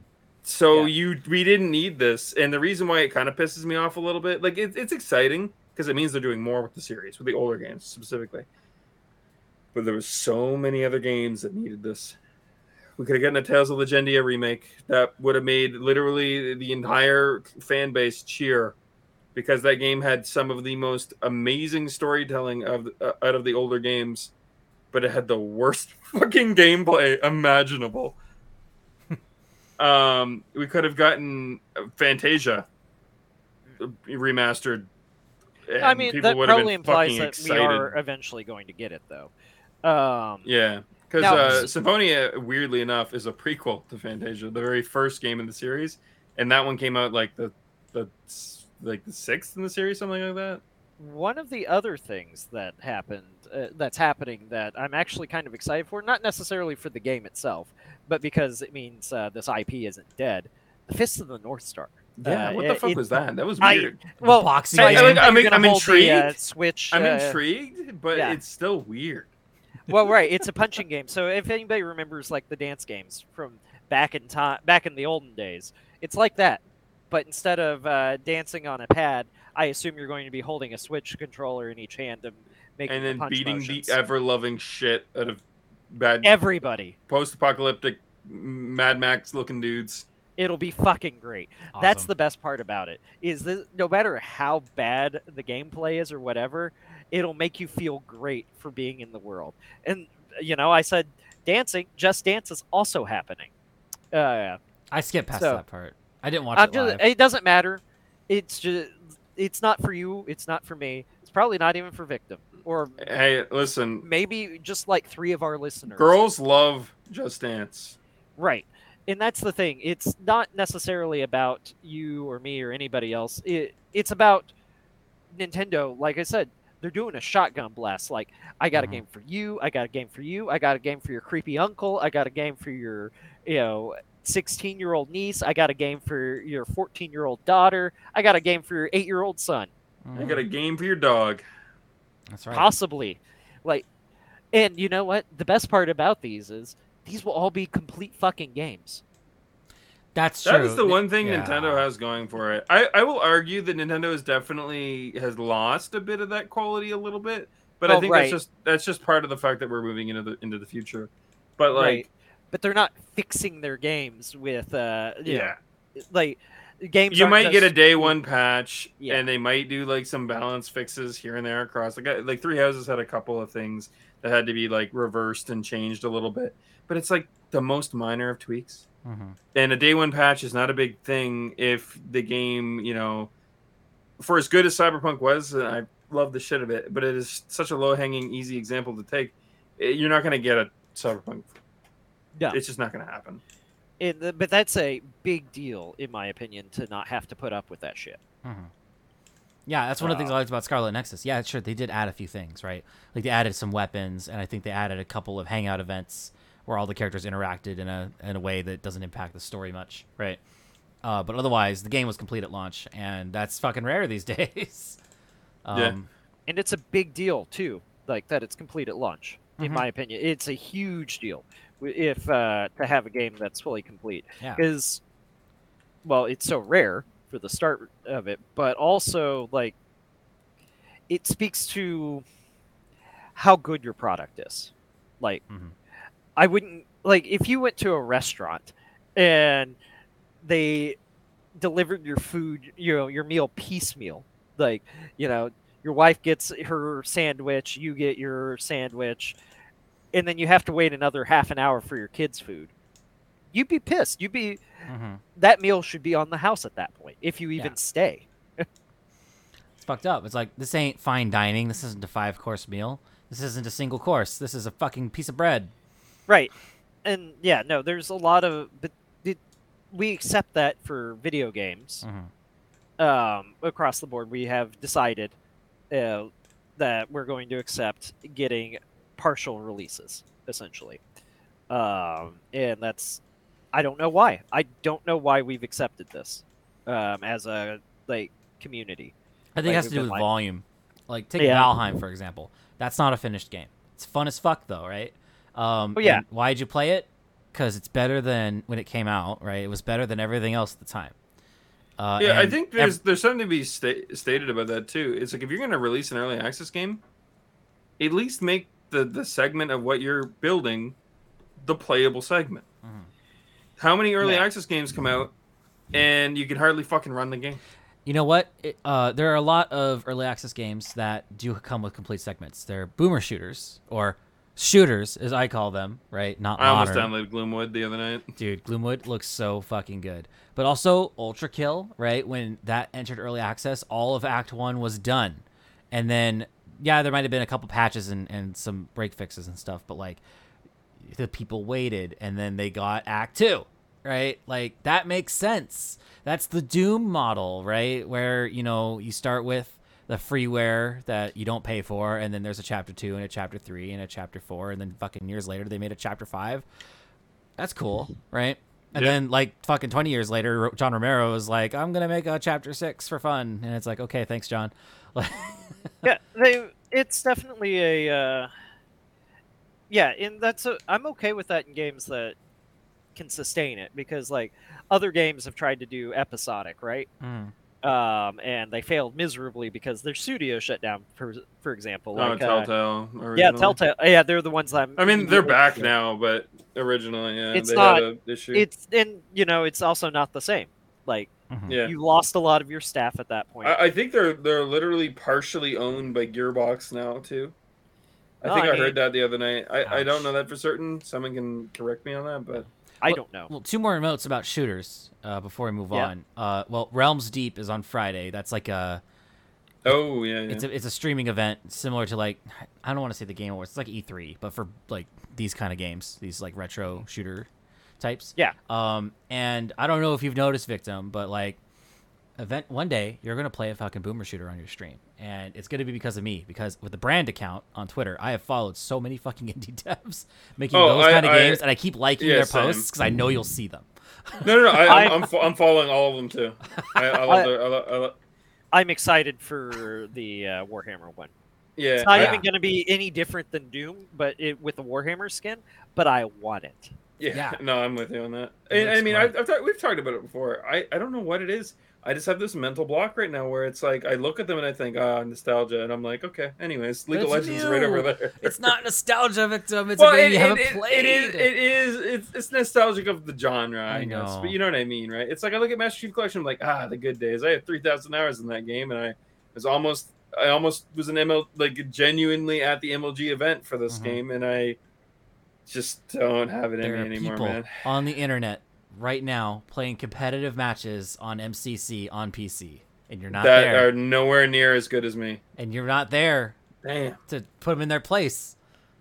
I don't know what it is. I can't. I look at Gloomwood. I'm like, damn, that looks good. I'm like, anyways.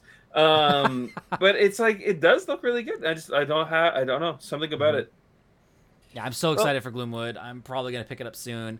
Let me talk about my schedule, actually. I think that was a good time. And then maybe we can rapid fire through the other section. I know, Victim, you had something you wanted to bring up. And I think we should end the show on it. Yes, yeah. Good idea. Let's rapid fire through the rest of the topics. Let me talk about my schedule. So, obviously, the forum comes first. If you go to https://melomancy.cafe, it's up right now. It doesn't have a theme. I'm the only user, and registrations are locked. But it's fucking up. I made it. It's real, right? The hard work is all done. I need to theme it, add boards, and configure some stuff. So, like, for example, video embedding in posts. Like, if I don't have that working, why would we talk there instead of Discord? Because that's kind of important. I had it working on the test site that I set up first, so I mean it's not hard. I just need to get the right thing. So that's really my top priority in my free time. If you see me launch Warframe in the next few days, it's because I'm trying to claim that damn like reward. They released their 50th Warframe, and anyone who logs in the next like 20 something days gets it for free. And it's meta, it's strong, like, and it's a spear guy, so it's like of course I want it, right? You know, it's a sword and shield, or sorry, spear and shield, like, you know, like Sparta guy. Love it. So if you see me trying to log into Warframe, it's because I'm trying to claim that guy, but I will come back to Warframe soon. I'm mostly waiting for cross save right now, because like once cross save is out, dude, with Xbox having Discord support, like it's over. Like I could just play in the living room. I can't wait. Because every time there's a major update, it's like a huge hassle to get it working on my computer again. But once I get it, it works fine. But it's still annoying. Priorities though, like first is the forum, and then the next thing I'm gonna do. It's not a video game. I'm probably gonna watch the Cyberpunk anime. I'm probably gonna start that tomorrow. To be honest with you, I know you're gonna want to talk. I know you want to talk about that, Victim. I'll let you talk about that in a minute. I haven't started it yet. It came out today. It's the 13th of September. Yeah. And then after that, what is on the agenda? I think I might play through all the Devil May Cry games, just because I haven't done that yet, and I think the memes are funny, so I want to play it. If you're pressed for time, don't feel bad doing 3, 4, 5. Really? 2 you can skip entirely. It's I think it's been entirely retconned. I don't think it even exists anymore. The developers hate it just about as much as the reboot attempt. Mm-hmm. So 1 is still canon, but it's old and busted. It's just kind of janky. People like it still. It's kind of a different game. Mm-hmm. But yeah, 3, 4, 5. 3 is a prequel to the entire series, so it shows you the origins. 4 is a perfect middle ground, and it doesn't even really like lean on 1 as hard as you would think it might. And 5 leans really heavily on 4. So gotcha. So I should definitely play 4 before 5, but 3 is so good and so important. I should start with 3. Yeah. I kind of figured that. I already knew 3 was a prequel, because I've watched the trailer a million times, because it was one of the trailers on a disc that came with my copy of Electronic Gaming Monthly back when Metal Gear Solid 3 came out, and I watched that trailer a billion fucking times. And before anyone says it, listen here. The story is important. It's just very funny and janky sometimes. It is still important. It is a masterpiece of hilarity and over the topness. Oh no, just the all games in general. Okay. They're so over the top that it's comedic. It's beautiful. Yeah, I'm not committing to Devil May Cry just yet though, because like I do still want to do a second Scarlet Nexus playthrough with the other protagonist, because I still haven't gotten to that. I kind of want to finish my current playthrough of Cyberpunk. I've been playing on the hardest difficulty. Didn't finish it quite yet, and the new update's pretty sweet. And then I was thinking about getting the new JoJo fighting game that came out a couple days ago. That looks like a lot of fun. But I haven't heard anything about it after it came out. Like, there's been like no talk. Like, you think with how like fucking rabid and insane the JoJo fandom is, they would be talking about it. Especially since Stone Ocean, like the new season just came out on Netflix, and I finished that. It was really good. Like, Stone Ocean's great so far. Like, there's something wrong with it. It's just Netflix's release model fucking sucks because there's no hype for the show because it all drops at once. I hate it. I love binging shows a lot.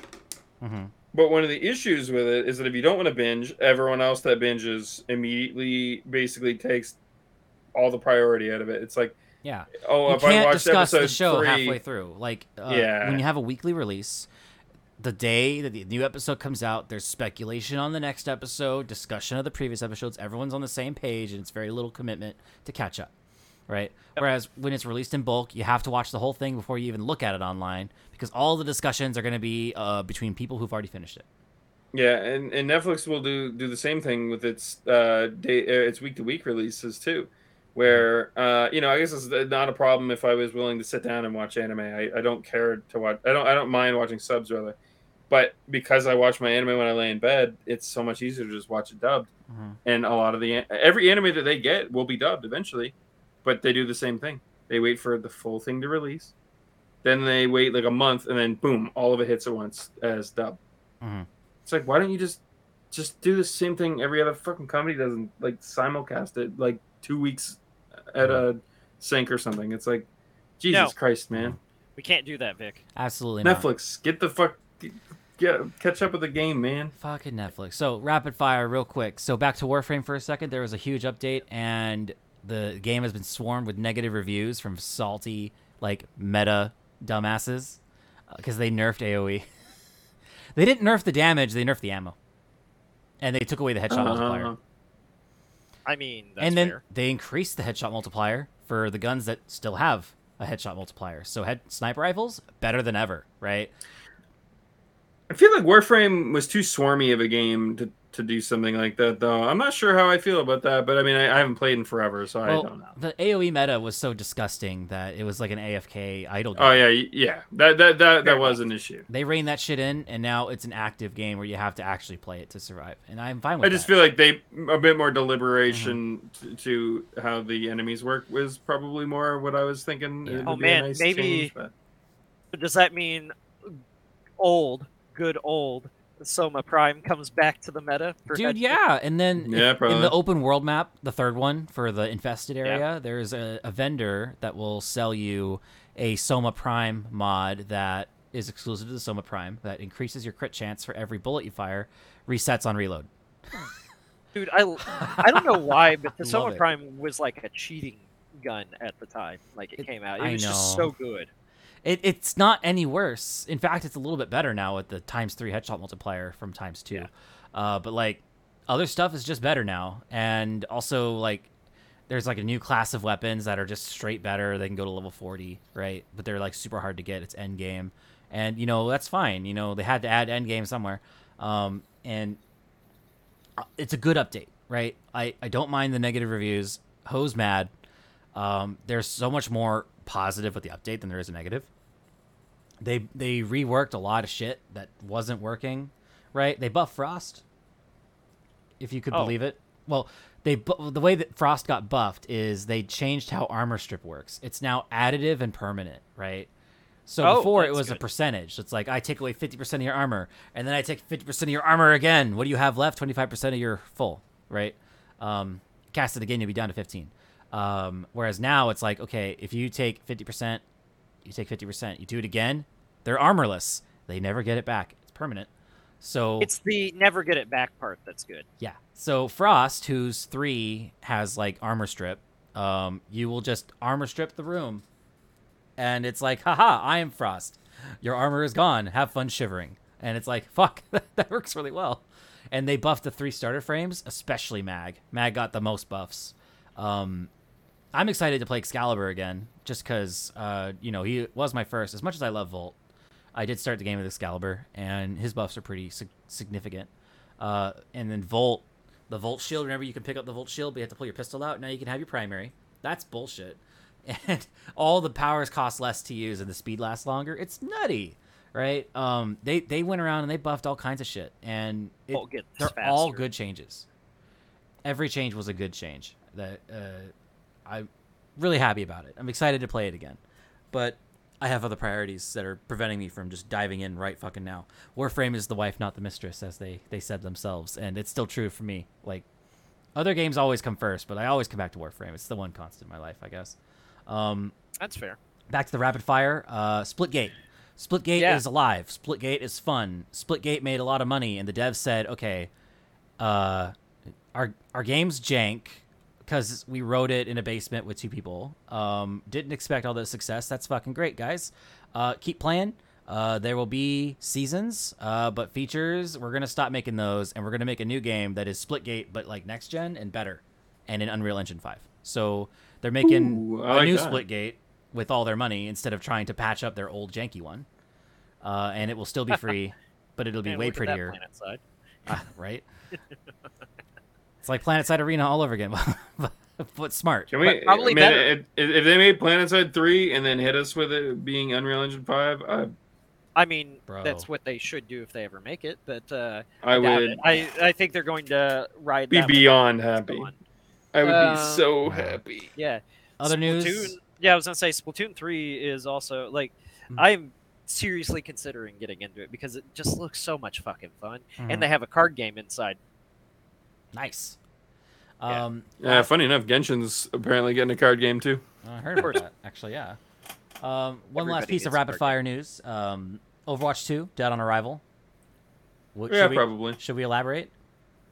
I mean, they decided to do a battle pass, and on the free track, they're putting the new heroes that they're releasing to the game. They haven't elaborated on whether or not that means that they're missable, or if they will always be in the tracks, or if it's going to be a way of FOMOing you into buying tiers to their battle pass as a don't miss this hero, or just free to play. You don't really got to pay for her, but you're paying for her anyways.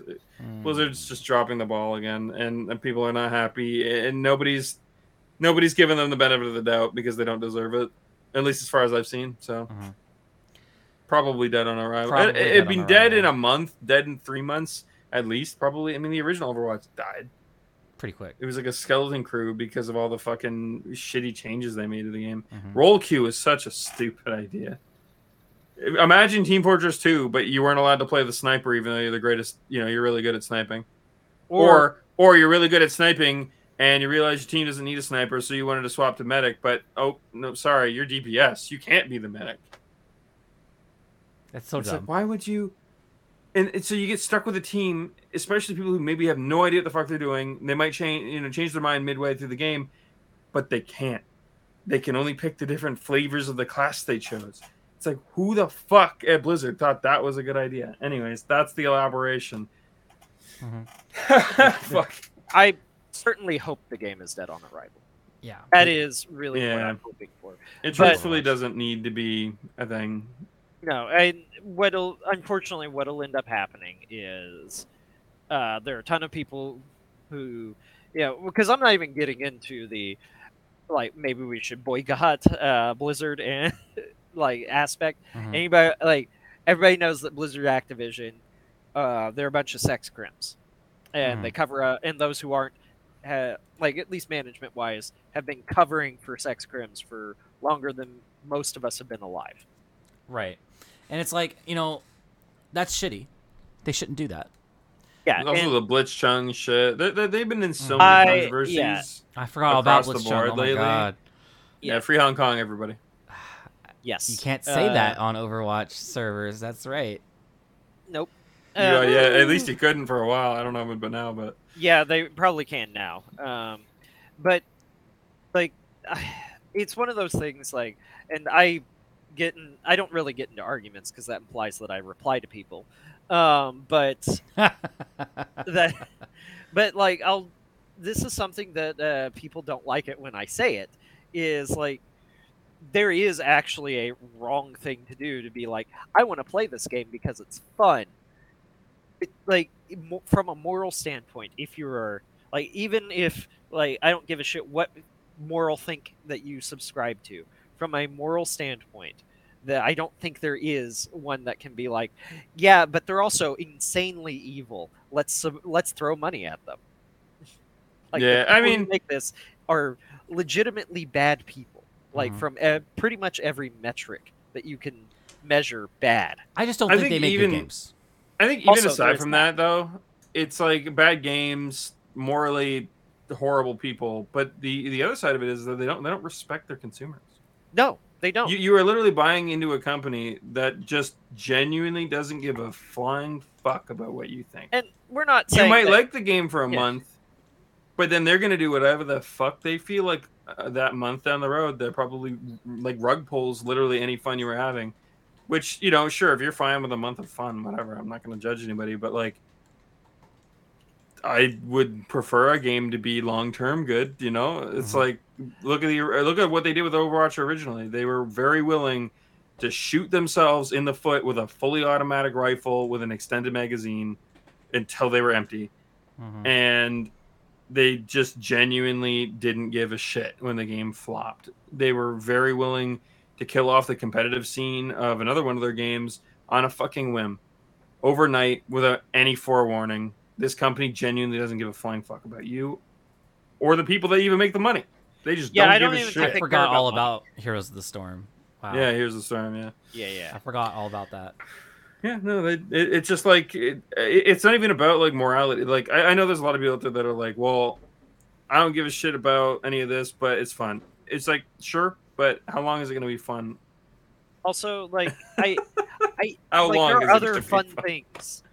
Yeah, There are there's other that fun too. things, and you know, I'm not arguing that this corporation is better to you than that corporation, because at the end of the day, every corporation just wants your money. That's fine, but they like at some point in time, we as video game consumers went from being the consumers to being the product. Yeah, in a lot of ways, and I don't like that's the case. Right, and there's been a lot of like it boggles my mind how like Naughty Dog and the cronies that work at the the cronies that call themselves journalists, bloggers.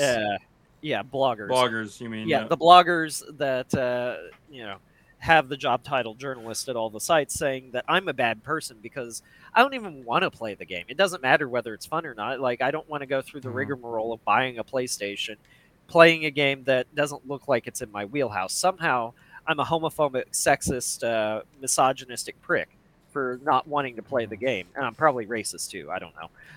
They can call me whatever they want. I'm not going to give them my money. Right. And like, we've got the the guy who's in charge of the whole thing saying, oh, this game isn't supposed to be fun. Then why call it a game? Yeah, honestly, I can understand. You know what? If he wanted to say it in a different light and hit us with the fact that it's supposed to be a really hard hitting story that's gonna make you feel, it's like, okay, you can say that, man, that makes sense, but that people find that fun. Yeah.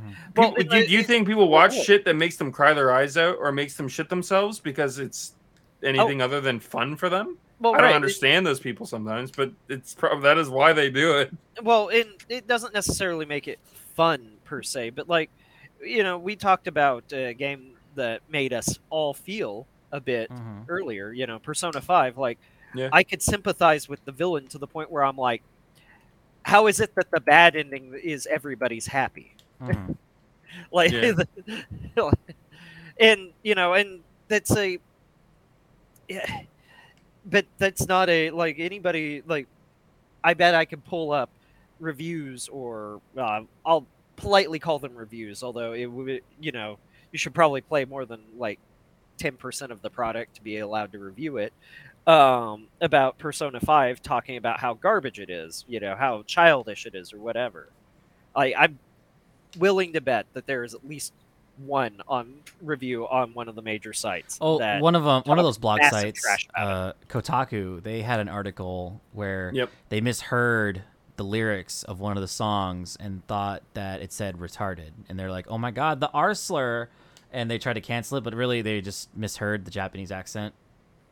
Able-bodied people trying to say what us autistic people can be called and can't be called. Sorry, there we go. It's our word. Not our word, our word. It's fine. Our word. Oh, sorry. That's an unfortunate. That's an unfortunate overlap. That's the funny thing, as gamers, we all have a touch of the tism. So who are they to say that we can't say the word retarded? No, I might legitimately have a touch of the tism. That was. I'm not joking, but I grew up. What are you talking about? When I was younger, I was supposed to get tested twice, and it fell through because my parents never did say that they didn't try, but as thinking about like the way the story lines up, it almost sounds like they were afraid to find out if I was maybe. But I mean, time was. But it's a spectrum, and people self-diagnose all the time. Like, yep. So, like, who are they to say? Truth be told, I have genuinely no idea, but it would make a lot of sense. That's all I know. You're autistic to me, Victim. Thank you. And my little brother, for the record, ended up being autistic. So. Right. Yeah. Well, there's some precedent. There's some precedent here. Yeah. That's all I'm getting at. Say you're autistic for Dylan. You're retarded for me. Okay? Thank you. We got you covered. Thank you. It's fine. I gave Rick an R-word pass, guys. Fucking chill. Okay, I want one of those too. Send it over. Yeah, you're good. But yeah, it's it is a thing though where things that are genuinely fun that they don't have a good way to codify for whatever reason, probably because the developers didn't shuffle a lot of money at them or decide to play ball, because that's something that often gets overlooked with the journalism is Kotaku, IGN, all these bigger sites sometimes used to be gaming or magazines that turned into sites. All these guys say things like, hey, we'll give you good coverage if you you give us stuff. And like, it was brought up a lot. The old IGN days, yeah. And some of that goes back and forth. 7 out of 10. What the fuck were they thinking? Yeah, and some of that goes back and forth, especially with like AAA developers saying, "Hey, they won't outright say, you better give us a good review, or you're not invited to our next, closed beta or fucking whatever." But that's what they mean. Yeah. And to be fair, one of the things that I really hated back then, because I could see it clear as day, it wasn't all IGN's fault. These companies were paying them a stupid amount of money to do this. Mm-hmm. It was the game developers' fault, or the producers, depending on where you want to look at this. It was their fault, too, just as much. They both were at fault. And the only person that got shit was IGN. Mm-hmm. The corruption runs deep, and that's where I lost my respect for that one dude. The one guy that was like the most journalist-like of the bloggers. Jason Schreier, right? Formerly of Kotaku, now of Bloomberg. The reason I lost respect for him, not that there was much to begin with, was he knew those Activision guys. He knew they were, abusing those chicks, right? But they were friends, and he didn't disclose it. Someone had to blow the whistle. But he would throw other developers that he wasn't friendly with under the bus for the same behavior as soon as he learns of it. Yep. Oh, absolutely. Double standard. And that bothered me to find that out, too. I actually thought, I was like, oh, he's like, he's still kind of a normie out there, talks about games in a weird light. But at least it seemed like he was doing genuine journalistic work. He like a journalist amongst the fucking weirdos that call themselves journalists. Yeah. But he was a journalist among bloggers. There we go. Mm-hmm. But no, I guess I was wrong. Fuck. Yeah, he was just that's wishful thinking. Let's be real. He was a blogger in journalist's clothing. Yeah. Yeah. That's the new episode title. Oh yeah, we're just banging out episode titles. We've had a couple now that are pretty fucking good. Yeah, the Schreier's a tough one too, because like we look at some of his older work, like when he agreed to talk to Young. And they had a good discussion. He called him a provocateur. Yeah, well, that was, and, that's because journalists are hateful towards YouTube journalists, bloggers. Because they didn't have to go to school and they do their job better than them. And right, well, they're independent, so they get paid more. Right. Mm-hmm. A lot of these guys are also independent, so, they don't have a boss saying, hey, Naughty Dog told us that we need to bring up X, Y, Z in this review if we want a review copy of any of their games in the future. Yeah, and if they're prolific enough, like Young, maybe not, but like imagine, I don't know, fucking, I'll just toss out like a big names like PewDiePie, Markiplier, Jacksepticeye from back in the day. Like back in the day, if they weren't getting a review copy of a game and it came out that it's because they weren't willing to shill the shit out of it for money, that game got canned. Mm-hmm. At least in their circles, right? It's like it's pretty rough. The possibility of negative news cycle. I mean, look at MMO Byte. I don't know if we touched on this. He's gotten into a bit of a set of controversies lately, but like it was the same thing for him. If an MMO came to him and was like, "Hey, we'll pay you a lot of money to just say it's a good game," he's like, "No, fuck you." Mm-hmm. And then he'll blast them on his channel, but it's like really clickbait. But he won't name drop them, and a lot of people are mad about that. It's like, oh, so you're not going to let him scam us, but we can now accidentally step on the landmine. It's like, yeah, I kind of understand. He does kind of. He's still got to protect his brand. Yeah, it's shitty, but at the same time, it's like, I kind of get it. But at least we know now that he's not going to chill us super hard. Well, right, and then you've got the other side of the coin, like Upper Echelon, which right now he's going heavily into journalist stuff and not reviewing games, but he's basically blacklisted from every major publisher because he will absolutely say on his reviews like, by the way, these guys told me that if I wanted a copy, I need to give them a positive review, and I told them to fuck off because I don't do that. Yeah, Angry Joe does that now because nobody will give him a review copy unless they are genuinely a decent developer. But he goes out of his way for some of these companies that won't do that for him, and he'll review their games anyways and just shit all over. I got some problems with I don't really I don't watch his shit anymore, but I found that funny. I don't watch it anymore either. About that, or something like that too, is that some of the companies got a little hinky over his review style. And he's like, you know what I'm going to do. It doesn't matter whether I like your game or not. Yeah, all of his reviews were negative until Portal came funny.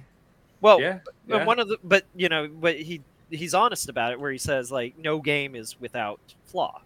Like that's fundamentally what it comes down to. He'll talk about the fun things, the things that he enjoyed, but no game is above reproach. And I think that's pretty much where his brand came from. Is like something about every one of these games is going to piss me off, and I'm going to scream about it. Right, and actually, funny enough, he was one of the lighter reviewers on Saints Row. Oh, fuck, you're right, yeah. But that's because he was honest about it, where it wasn't actually that bad of a game. It was a bland game. It was a game that had no reason for existing. It was just disappointing. It wasn't like awful. In an industry or even a genre where most titles are 7 out of 10 or higher, they hit a 4 or 5 out of 10. Yeah, I mean, it wasn't like obviously it has some problems. Well, I'd argue the story was like a clear 2, maybe 1 out of 10, but gameplay wise, right? Yeah, well, I mean, it was a fine 2008 game. It just happened to come out in 2022, and we don't harken back to 2008 gameplay styles and those won't come back around to 2040 or whatever. Oh, you mean until Dead Island 2 comes out? Maybe but in just 6 short years, we will be 20 years away from 2008. 6 short years, Dylan. What are you saying? COVID 2022 is coming? No, I'm just saying 2008 was a good year for games. Some predictions. It's pretty close to being 20 years away. Yeah, it was a good year for games, but that gameplay style can't really come back because. So a lot of people can't understand this, but we used to think some things that are not kosher anymore. We used to think that brown people were bad, just as a culture. We didn't come out and say it, but all of our white male protagonist heroes were gunning down brown people in droves. Yeah, it was relatively accepted, especially in the 90s. Well, specifically after 9/11. Specifically after 9/11, that too. Brown people were bad because up until that point, Middle Easterners were just white people that spoke a little funny. Yeah. But you're right; they were just white people because, you look at the average complexion of someone from Iran, and it's they're just white people that dress different. Right. Whoa! Don't tell the Genshin Impact community that you'll get canceled. I know. They think. I mean, yeah. It's partly Egyptian too. All right, I'll give credit where credit's due. Egyptians were a lot darker skinned, but whatever, man. But even then, you look at the modern day an anime Egyptian, game, person, and it's they just look like white people with tans and black hair. Yeah. Yeah. So they were treated as such before 9/11. And the gay people were not allowed in public spaces to be gay. This was just standard stuff for everybody, and so a lot of people are acting like these are foreign concepts that some people are not going to be accepting the new lifestyles. They just aren't. It's never one of the greatest things that has to happen for progress to occur is the previous generation has to fucking die. And so when we look at the games that happened at that time, Modern Warfare 2-ish, I think 2006, I think was Modern Warfare 2, maybe 7, whatever. It's in that same ballpark, right? You got Modern Warfare, the original Modern Warfare trilogy, as it were. You've got all these different things that are happening, that brown, gray tone for over all our shooters. You got shooters that are not in a dusty, blown-out village in the middle of nowhere. Yeah, you've got games that are not even remotely politically correct. You didn't have to play, fucking Postal which has gone so far off the rails it's not good anymore. Yeah, it went from being like wacky, funny, haha, to wacky. I don't know what that the fuck for is certain, going on? because they made a new one and I haven't played it. But like even the developer jokes about the third one. Oh no, it's gotten lambasted even by the people that usually like the games. It was kind of, from my understanding, I haven't played it either, so someone can tell me if this is a bit off the mark. But it kind of had the Duke Nukem Forever issue. It tried a little bit too hard to be something. It was out of time. That is just out of time. Yeah. It wasn't like people were getting offended either. It was more just like, it was like trying to make the same joke twice. It's like, okay. It was funny. Yeah, you're exasperated. Time, well, if any of my friends on Steam are listening, that would be a great gift for me. If you wanted to surprise me, it was like, I do want to try it, but I don't think I want to buy it. Well, and that's one of those things too. I don't want to pay for it. At the end of the day, I didn't really like I felt like the original Postal game had like 5 minutes of gameplay. That was the issue I had with it. Right. It genuinely felt like you could do everything in the game in like a couple seconds. And I was like, okay, cool. It's supposed to be excessive. It's supposed to be offensive to somebody. It's like being mad at South Park. Right. But even South Park was a little bit more risque in 2008. It's just the way of things. Like, we've gotten a little bit more reactive to things that make us not feel good. And I'm not saying that accepting people for as they are bad. I think that if you're taking that away from what I'm saying, you're doing it wrong.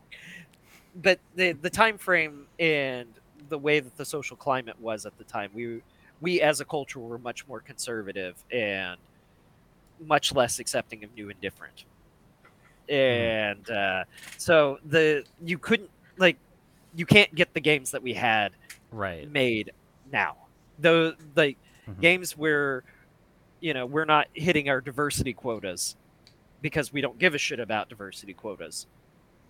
I'm patiently that doesn't happen. I'm very, very patiently waiting for the day where all these protected minorities get fed up about their identity being a costume for these game designers. Well, right. I mean, we see that now though. There was plenty of people that spoke out against the fucking weirdos. Like, oh my god, I mentioned it briefly, but the Genshin Impact thing, the Archon, the god of this new region, is like desert, as pale as it gets. Right.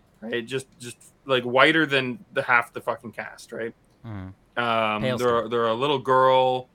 And they got like a cute little dress on, and everyone's like, "That what the fuck does that have to do with rainforest or desert culture?" And they're like, "Oh, they're whitewashing." The voice actress is like a black woman. Oh yeah, who's actually a really good voice actress too. Like, funny enough, it's just like, and in the moment that gets brought up, boom, all conversation just gone. People just fuck off, strap. Well, no longer had that criticism, disarmed, no matter what. Yeah, well, they were a lot of the criticism. It's just so funny, man. Yeah, a lot of the criticism when it comes to those things, though, is manufactured. So I'm not gonna bring up our pre-show topic again, but we talked very similarly about that, where like companies will they'll call it proactively tell their cast and crew that you're a woman on the internet. Men are gonna try to sexualize you and send you nasty DMs. And I'm sure it happens. But, like, in 2008, if I went on the internet and I said something about my feelings, I'd be told to kill myself. And that's just saying hello on the internet, basically. Right. Like, people telling me they fucked my mom is their way of saying, good game function. I learned a lot about my mom back in 2009, right? Right. And but it's this thing where, like, so if it's unacceptable, we have to treat it like it's unacceptable. You can't just socially say being told to kill yourself is bad. No, we need to treat it like it's a crime. Like that. Otherwise, there won't change. Right. And it still won't change anyways. But no, that's like there has to be societal interest in making the change. And so a lot of the people in the games industry that like make games and the publishers that pay for it, right? They want certain things and they inject it into their games, but like sometimes it's at the sacrifice of quality, right? And I think the people that they're trying to represent should be mad about that. because they're being used. Oh, absolutely. Right. Yeah. Well, and they absolutely are. You're not wrong. Like, there's no way that they're not being used. It's this shield of like people that I have an example. So I've given this example on the show before, and it's hypothetical. But like, imagine how bullshit it would be if, and this is a movie example, if they made a black Superman movie with black Clark Kent before making a Static Shock movie or a Green Lantern movie with Jon Stewart, the good one, right? You know, those are already black characters that are fleshed out and awesome. Actually, really fucking good black characters too that genuinely need more representation. Right.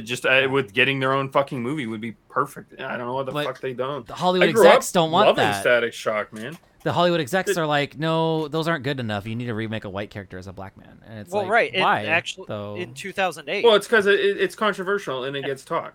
One side gets mad that they're ruining their beloved comic, and the other side gets mad that how dare you be mad at a black man? It's like, that's not the fucking point. Right. But it easily draws conflict, and conflict draws fucking people. People will go hate watch it. People will go watch it because now they're being told that their feelings are being respected. I don't fucking know, but yeah, it's strange the way that it gets handled, and that's that is a problem. But you know what? Japan doesn't give a fuck. They're gonna. I was actually gonna say that we talked about Ghost of Tsushima earlier, and how many people, especially white people, they got so fucking mad. They're like, "Oh my god, a Western studio making a Japanese game," and then all the fucking reviews come in from the Japanese side of things. They're like, "Oh my god, a Western developer made the Samurai game. Woo, I love this game. It's so good." And it's like, "Oh, Samurai Sword goes swing." They're so excited. Like, they're just fucking enthralled by it. And then all the Western bloggers are like, how dare they? Yeah, it's like, well, or even further back, if you want to even talk more on like the political side of it, like the whole geisha thing where the lady got fucking shouted out when literally all of her like Japanese like group was like, no, she went through the trials of it all. She was accepted into our group. Why are you the one mad? Well, and that's a big deal. Like it is that like reactionary outcry that are mad at. They're so afraid of being racist that they were willing to go for the throat of other people. Right, they get mad at other people, like for other people. Like you can't get mad. Like you can't get mad for me that I'm not being represented. That makes no sense. So let's get to our last agenda item. Yes. Yeah. Victim, tell me, how far are you? How is it so far? Episode 4. I've watched episode 4, so I'm on 5, I guess. Cyberpunk anime. Yeah.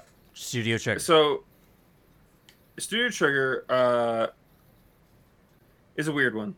So I think everyone knows like their Gainax roots. You know, what the fuck? Gurren Lagann, though, drawing blanks on that. You know, into things like Kill la Kill, Inferno Cop, blah blah blah.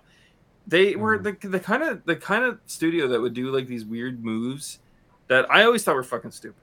So like Kill la Kill, decent show, honestly, it's okay. I think it's genuinely like 5 out of 10. But it was Kill one of those shows 5 that out of 10? Yeah, I think so. Really? Yeah, I think so. I like that show a lot. But it was trying to be a dialogue on fan service. And they're basically trying to show that, like, on one hand, they were trying to show that it's not that big of a deal, but on the other hand, they were showing that how like gratuitous it was and how comical it was to overblow it. They were trying to make it comedic in a way, right?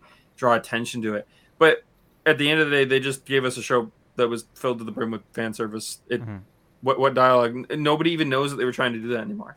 I say that, and people are like, "What are you talking about, Victim? That's not right." I'm like, "You can go look it up. I'm sure there's still interviews and shit out there where you can find that." The message is pretty clear after watching it. Like, to me, anyway. Like, the symbolism is very obvious. But there's a lot of people that didn't get it. Are you sure they're not just, like, you know, people that just like cute anime chicks and they just, like, share the images and they never watch the show? I mean, there is a lot of them that exist. But either way, the point I'm getting at is that, like, you know, they had that kind of dialogue.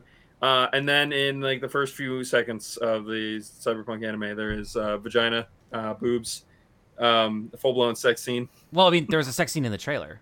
And that was on YouTube. Was it in the trailer? I didn't even see that. I mean, it was implied. Hey, we didn't see anything happen because we saw you didn't nipple. see more than... I remember seeing nipple in the trailer.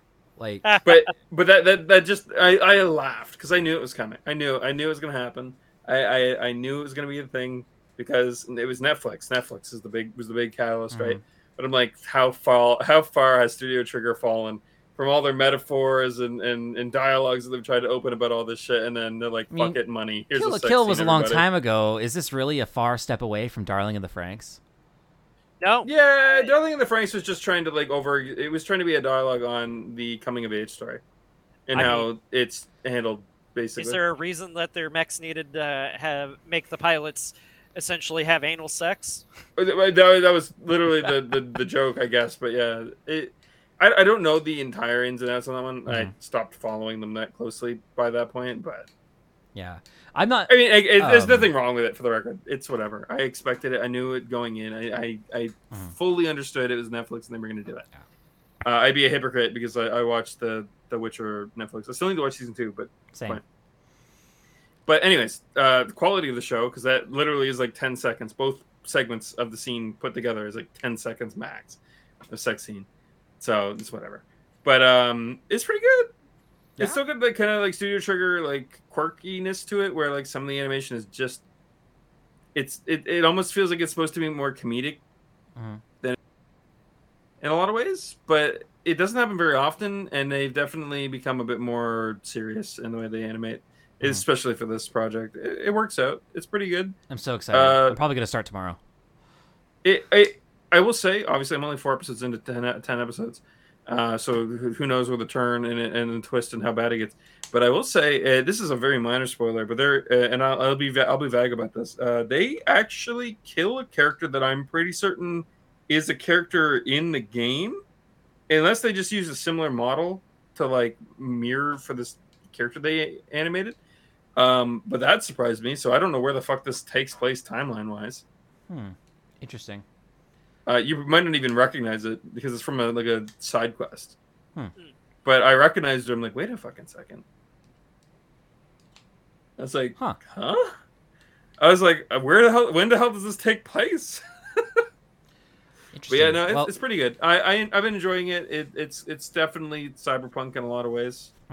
I'm just excited because it's Studio Trigger, and I'm really not bothered by the sex scene. It was in the trailer anyway. But like, me either. I've talked about it before. I don't like it, but it's not like I'm bothered by it. It's more of a thing of when I see it, I think, oh, the author either doesn't have a spine or they don't have any confidence in the writing. That's where my brain goes. Obviously, that's not the case. It's a cultural thing nowadays. Yeah. Also, I think very clearly not, but that's how my brain works. Like so sexual activity in general in cyberpunk fiction, I think, is pretty important. Because if you look back at like the hallmark like cyberpunk works, right? Like I think William Gibson's Neuromancer, right? One of the best books ever written. It started the cyberpunk genre effectively, right? And there's a pretty lengthy sex scene in it, right? But like it has narrative purpose, right? It's not just like, you know, here's this character, get to know him. Okay, now he's gonna hire a hooker. Like it's not like that or anything, right? It's actually like bears weight in the plot. And then you think about Blade Runner, like I don't recall there being a sex scene in Blade Runner, but like it's kind of implied. It's a romance, right? He's lusting after the robot girl. Right. Yeah, I was gonna say it's like it's pretty heavily implied, but I don't think they ever show anything. Right, and one of the targets, you know what I mean. One of the target replicants that they're after is a sex worker, right? Like, so like these ideas are like, you know, kind of inherent to the whole cyberpunk thing. And then if you ever watch Hardware, like when the robot goes in for the final kill, it's with a fucking like penis knife that it has for some reason, and it's like weirdly sexual. He doesn't succeed. Like that's the fight where he loses, but still, that movie's crazy. Yeah, I was gonna say, I forget the term. There's an actual like philosophical term or whatever that's like attached to it, and it's one of the themes of cyberpunk. I wish I could remember the fucking term right now, but it's like basically to do with the draw of human to machine, right? And cyberpunk, while it isn't the only one that deals in it, I think a lot of sci-fi kids tend to branch that way. I feel like cyberpunk, whereas it's more grounded, it's not about space travel. It's about the world evolving and us becoming something we aren't, or evolving past what we are, becoming something extra. but at the same time still being human, right? So it's like, yeah, I get it. There is a narrative purpose there for certain. Mm-hmm. I mean, even Valhalla, for as tame of a game as that was, had plenty of innuendo and reference, and I think there's even a couple scenes. I mean, one of the characters is literally a prostitute. Hell yeah, so, Dorothy. Hell yeah, and she is the coolest prostitute ever. And she's based off a really cool character from a really cool anime, called Big O. But anyway, so another thing to point out in Cyberpunk, right, is I lost my train of thought. Fuck. Rip. I know that feeling. Derailed. I got derailed. I was gonna talk about something related to sex scenes in Cyberpunk. There was more. Oh, right. I remember now. So if you recall, like Ghost in the Shell, right? Yeah.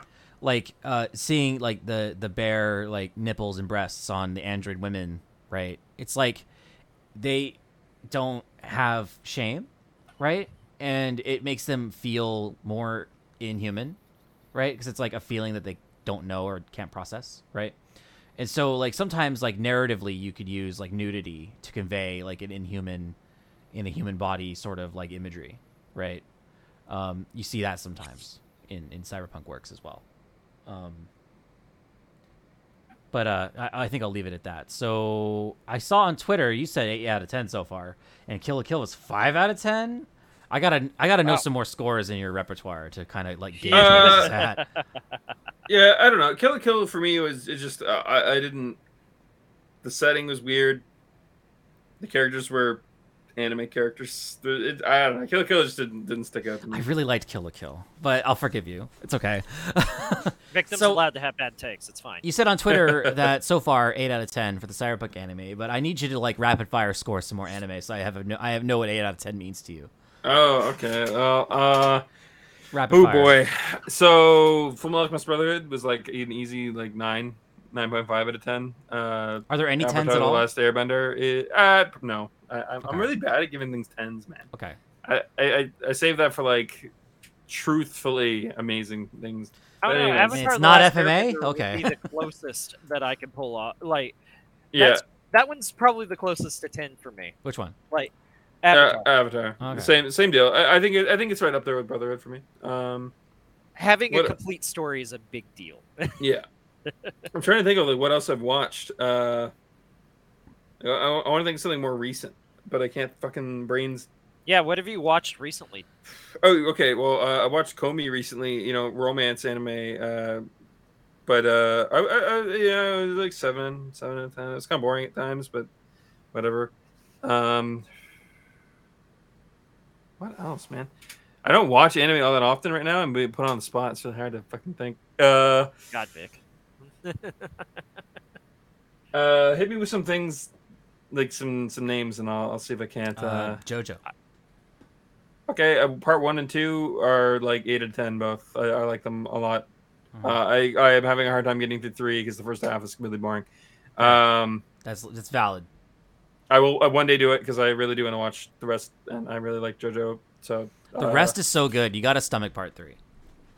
You know what? You could skip to like the end and then just start part 4 because part 4 is like peak, especially because you like Persona 4, and Persona 4 was based on JoJo Part 4.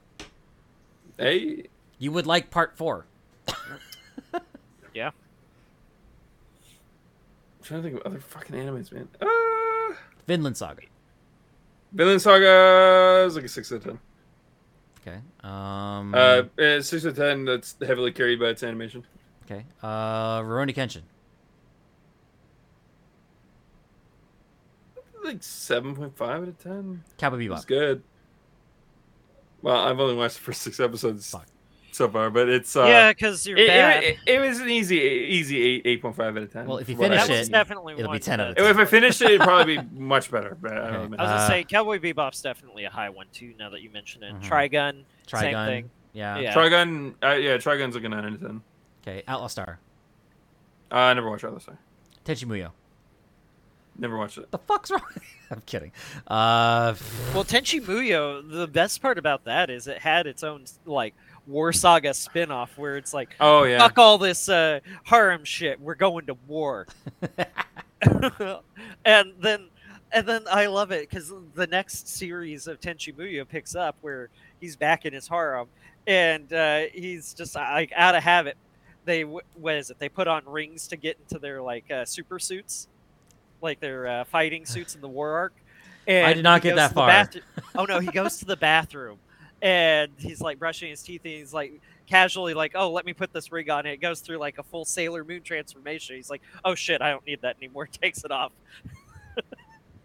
It was just great. That show was a trendsetter for sure.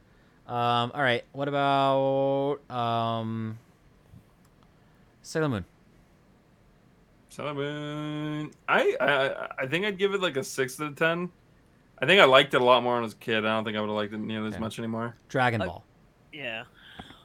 Original Dragon Ball is like an 8.5 out of 10. Dragon Ball Z, it's probably like an 8 out of 10. Mm-hmm.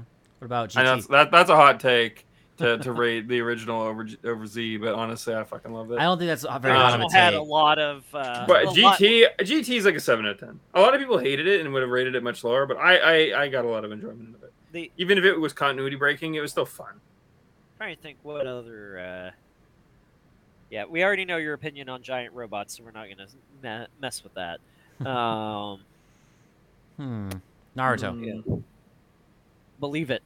Original Naruto was like a 6.5 out of 10. Shippuden? It had some really good moments, but there was a lot of really low moments too. So. Yeah, Believe It was a very low moment. Yeah. Every episode. Every fucking episode. I hear Shippuden got better. I just had a hard time stomaching. No, yeah, he stopped saying Believe It. I didn't watch all of Shippuden because that's ridiculous. Destiny did, and I was present for its highlights. And she watched it in Japanese, and it's like the dub was available. It would have been a lot more convenient to watch the dub, but it's so bad that just listen to it in Japanese. Holy shit! Yeah, Naruto's definitely one of the ones that suffers for being in English. Mm-hmm. Yeah, because I don't know. Too many characters, and at the time, the English vocal cast was very small to the point that they were getting men to do women's voices. Which is usually the other way around. They genuinely were scraping the bottom of the barrel to get people to voice act for it. Wasn't Goku's original VA woman? Yep. Mm-hmm. They kept it in the Japanese. That's why the English is better. Yeah. For when he grew up, I mean. And then she was a great voice actress, just definitely not the character for adult Goku. I gotta say, I gotta give props to JoJo. Like, I didn't like the English dub for like the earlier parts, so I watched those in Japanese. Also, they're iconic. They got some of the best Japanese voice acting I've heard, though I can't really judge Japanese voice acting because I don't speak the language. But like, it's very entertaining, just the way they inflect their voice. But the later parts, like 4 and beyond, right? Really good English dub. And I've heard the English dub for part 3 is good as well, but I did not watch that in English. Actually, what I've heard about JoJo's English dub is that it's a different experience. It's a good experience, but you should watch both, is what I've been told. Because the jokes are just different. Also, they're good, but they're just different. Our boy, Yang Ye, the fucking villain, part 6.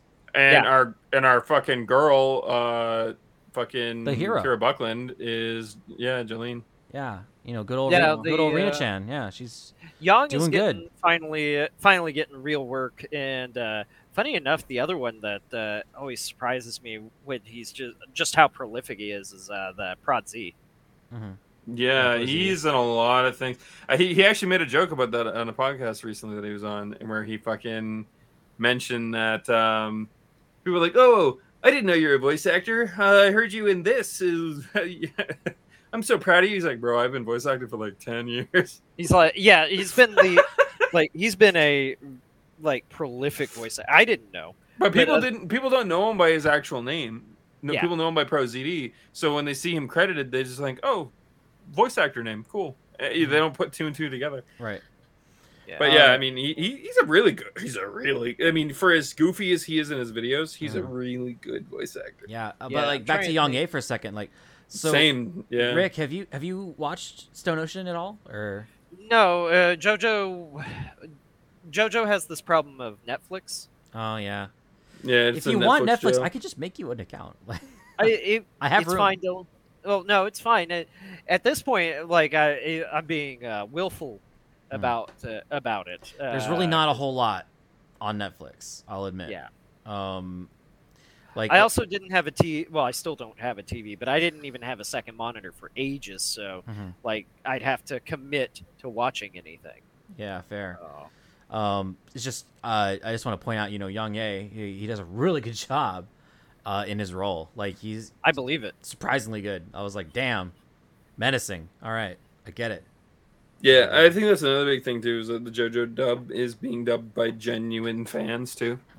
So it's like that probably helps a lot.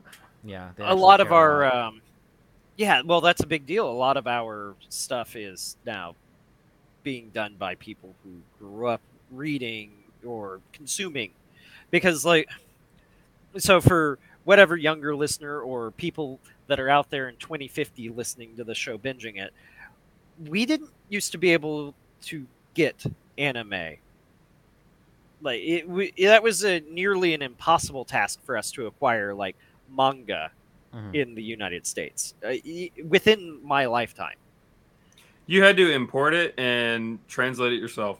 Yeah, that was and then 90% like of it. The few things that did come over, like for like Sailor Moon, for anime, right? Like heavily doctored. Yes, and changed and awful. Like, oh yeah, the biggest example is Harmony Gold. You want to talk about Harmony Gold for a sec? Like, oh yeah, I'll shit on the people that ruined Robotech. I know. So let me lay the neutral context, because I actually kind of like what they produced, but I didn't watch Macross. So what they produced is fine. Macross is great. But so Robotech is a franchise created by Harmony Gold. They bought the rights to 3 different Japanese anime shows, right? That all had transforming mecha. They all had transforming mecha, but they looked kind of similar, kind of like how Hanna-Barbera cartoons look similar, but they're not the same. They looked close enough, and they took the 3 different animes. They only bought 1 season of each, right? The rights to them. And they basically dubbed over it and arranged the scenes such that they told an original story that had nothing to do with the scenes that they were using. So if you were a fan of Macross, which ended up being very popular, it's like, what the fuck? This is a scene from this season of the Macross show, and it's like a different fucking show. But then the other 2, they didn't go anywhere. Those shows never got sequels. I don't even know their names. They did not. And no, what the Robotech story is actually a really good, like, humanity story. They did a good job with bringing up telling an adult story.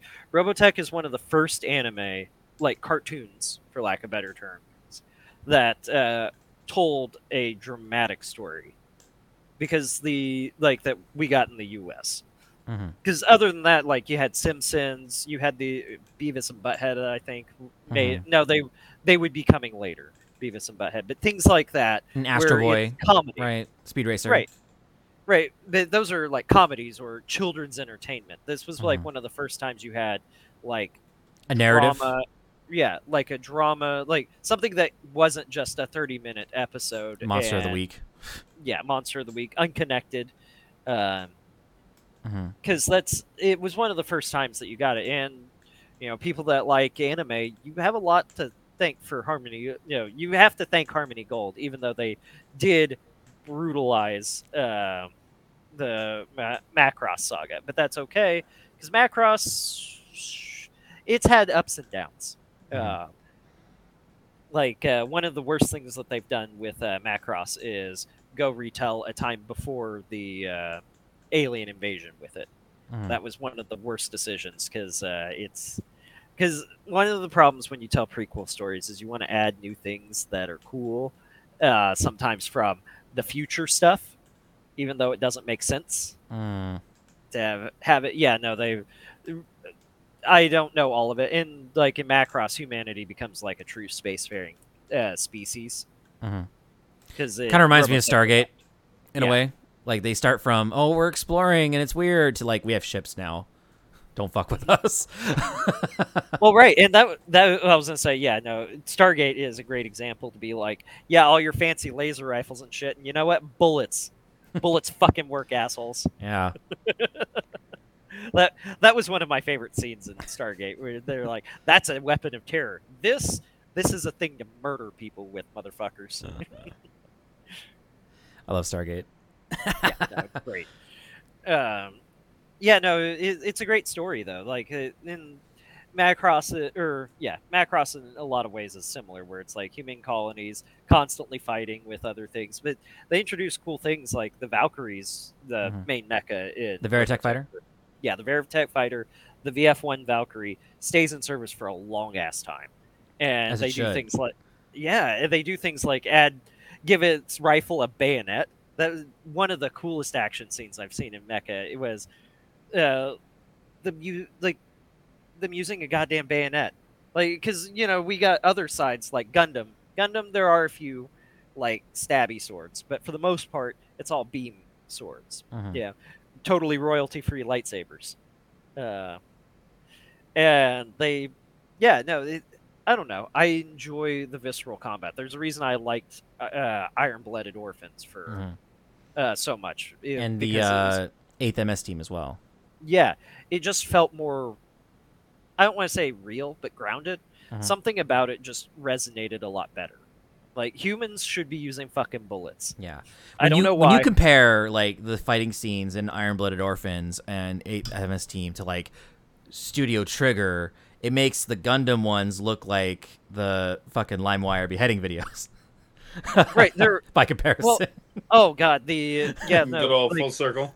Well, and that was one of those things too. Like, Iron-Blooded Orphans. It's been a while since it came out, but like the hero of sorts, that the protagonist in that show, he didn't play by any of the like I let the villain monologue rules, or like one of the best scenes is legitimately this enemy chick and her 2 surviving subordinates up to that point her challenge Team him Rocket. to a duel.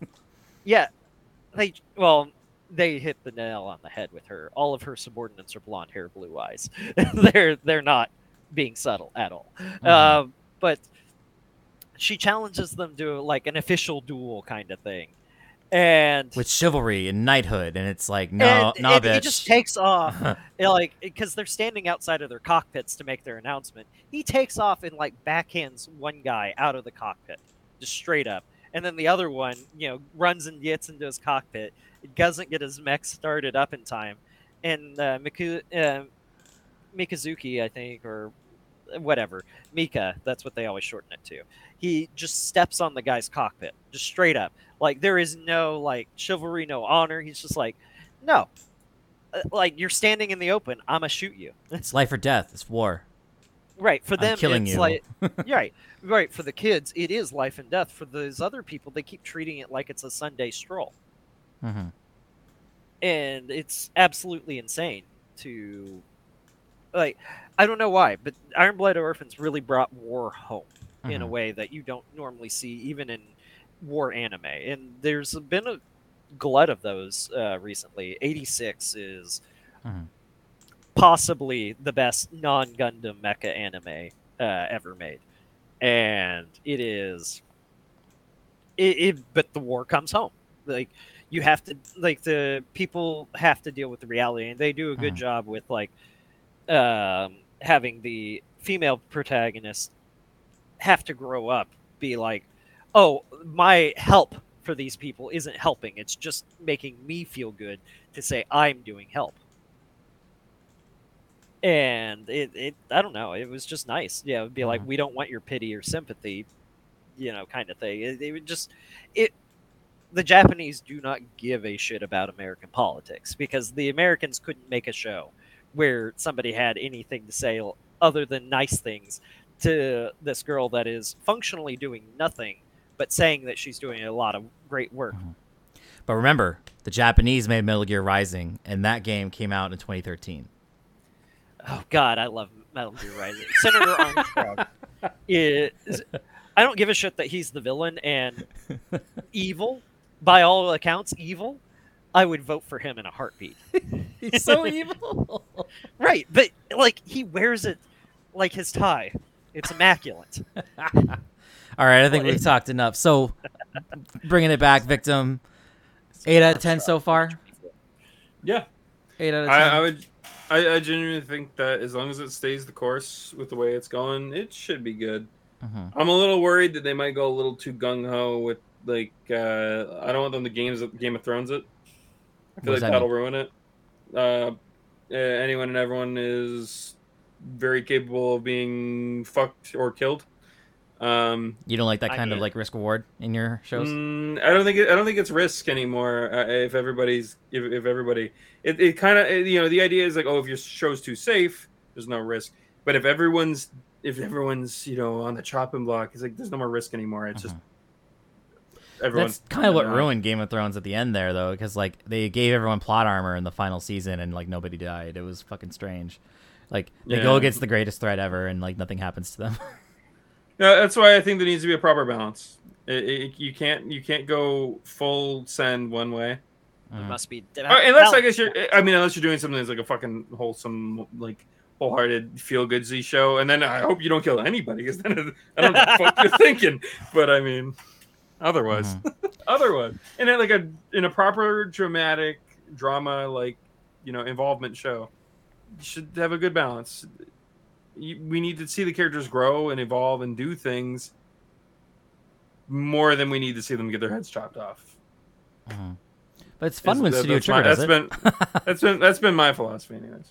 That's one thing I didn't like about the ending to Gurren Lagann. They kill off so many people. Like, they had already. Gurren Lagann goes hard in the paint. We already had the noble sacrifice bit go forth. And then they just kept doing it. The fact that they decided to reinforce it in the very end was really weird. Oh man! But I mean, I don't think people remember Gurren Lagann for its ending. Yeah, but it was a good bittersweet ending to be like, you know what? He saved the planet. He did everything for the girl. And then he doesn't get the girl. Oh no! He gets her for a whole month. The author said on Twitter they had enough time for everything. Oh sure, no, don't get me wrong. I get that. But I'm saying that at the end of the hero's journey that he went through, he doesn't get he doesn't get rewarded. I mean, look at Yoko. Every man that she fell in love with sacrificed themselves. Well, she has the kiss of death. So I think in the end, the only two people that could have ended up together was just her and Simone. It was just fucking weird to think about. Simone went through the stages of being in the big titty anime girl, and then settled on his true waifu, the wholesome girl one. In the box. It's my girl in the box. I mean, if his dick is small enough, I guess he could have had sex with the ring over and over again. Yeah, I think he left the ring on the ground when he walked away. Yeah, but he came back for it later. He just didn't want it on camera. He didn't want anybody to see it. Let's move on with this outro then. So, sorry, moving swiftly along. So, thank you for listening to the Melonmancy podcast. This has been a 2-hour and 52-minute ramble sesh. So, again, melonmancy.cafe is live, but registrations are not yet open. I'll give you an update next episode, but if you check it between now and then, it might be available. Stay in touch. The goal is to have it ready by the weekend, honestly. The hard parts are all done. I just need to customize it and turn it on. So, maybe we will have our next agenda planning session on the forum instead of on Discord, and maybe we'll have some contributors. I don't know. And all the other good reasons to have a forum. I'm not going to repeat them. So you can find me at shitposter.club/Dylon. And if you follow me, you can get notified when these streams go, because we are still streaming live when we record this, just because I'm using OBS to record the session. So it makes sense to stream at the same time. It's just so easy, right? Whatever, right? I know you're all listening. You're not watching live. I see the metrics. It's clear to me. It's on my priority list after I get the forum up and maybe spend some quality time on myself playing some video games. I'm going to go revisit the podcast setup technology-wise for what tools we're using to record, because there's some better tools out there that I think we should try. And also, we're going to be moving podcast hosts in the future soon, too, because SoundCloud does not support podcasting. It's just a file repository, and they don't help us at all. So one day, I'll move us to a host that actually cares about podcasting, and I'll have better metrics and stuff. But besides the point, Give a better update next time. Victim, what are you up to on stream? I thought I would be done Genshin Impact much sooner than I am. You're still in the weeds, patch is fucking huge. Oh, I think I'm almost done. So I'll probably be back to Phantom Brave before too long. And then after Phantom Brave, is it Xenoblade time? Yep. Fuck yeah. I'm going to make some time for that. I'll watch the VODs and skim through if I can't, but I'm so excited for you to play that goddamn game. I'm ready to cry. Again. I'm excited. And then, Rick, you can find him on the Discord and soon maybe on the forum. Absolutely. Yeah, you will absolutely find me on the forums. Mm-hmm.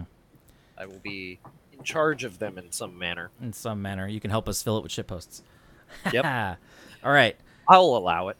That's a wrap. Thanks, everybody.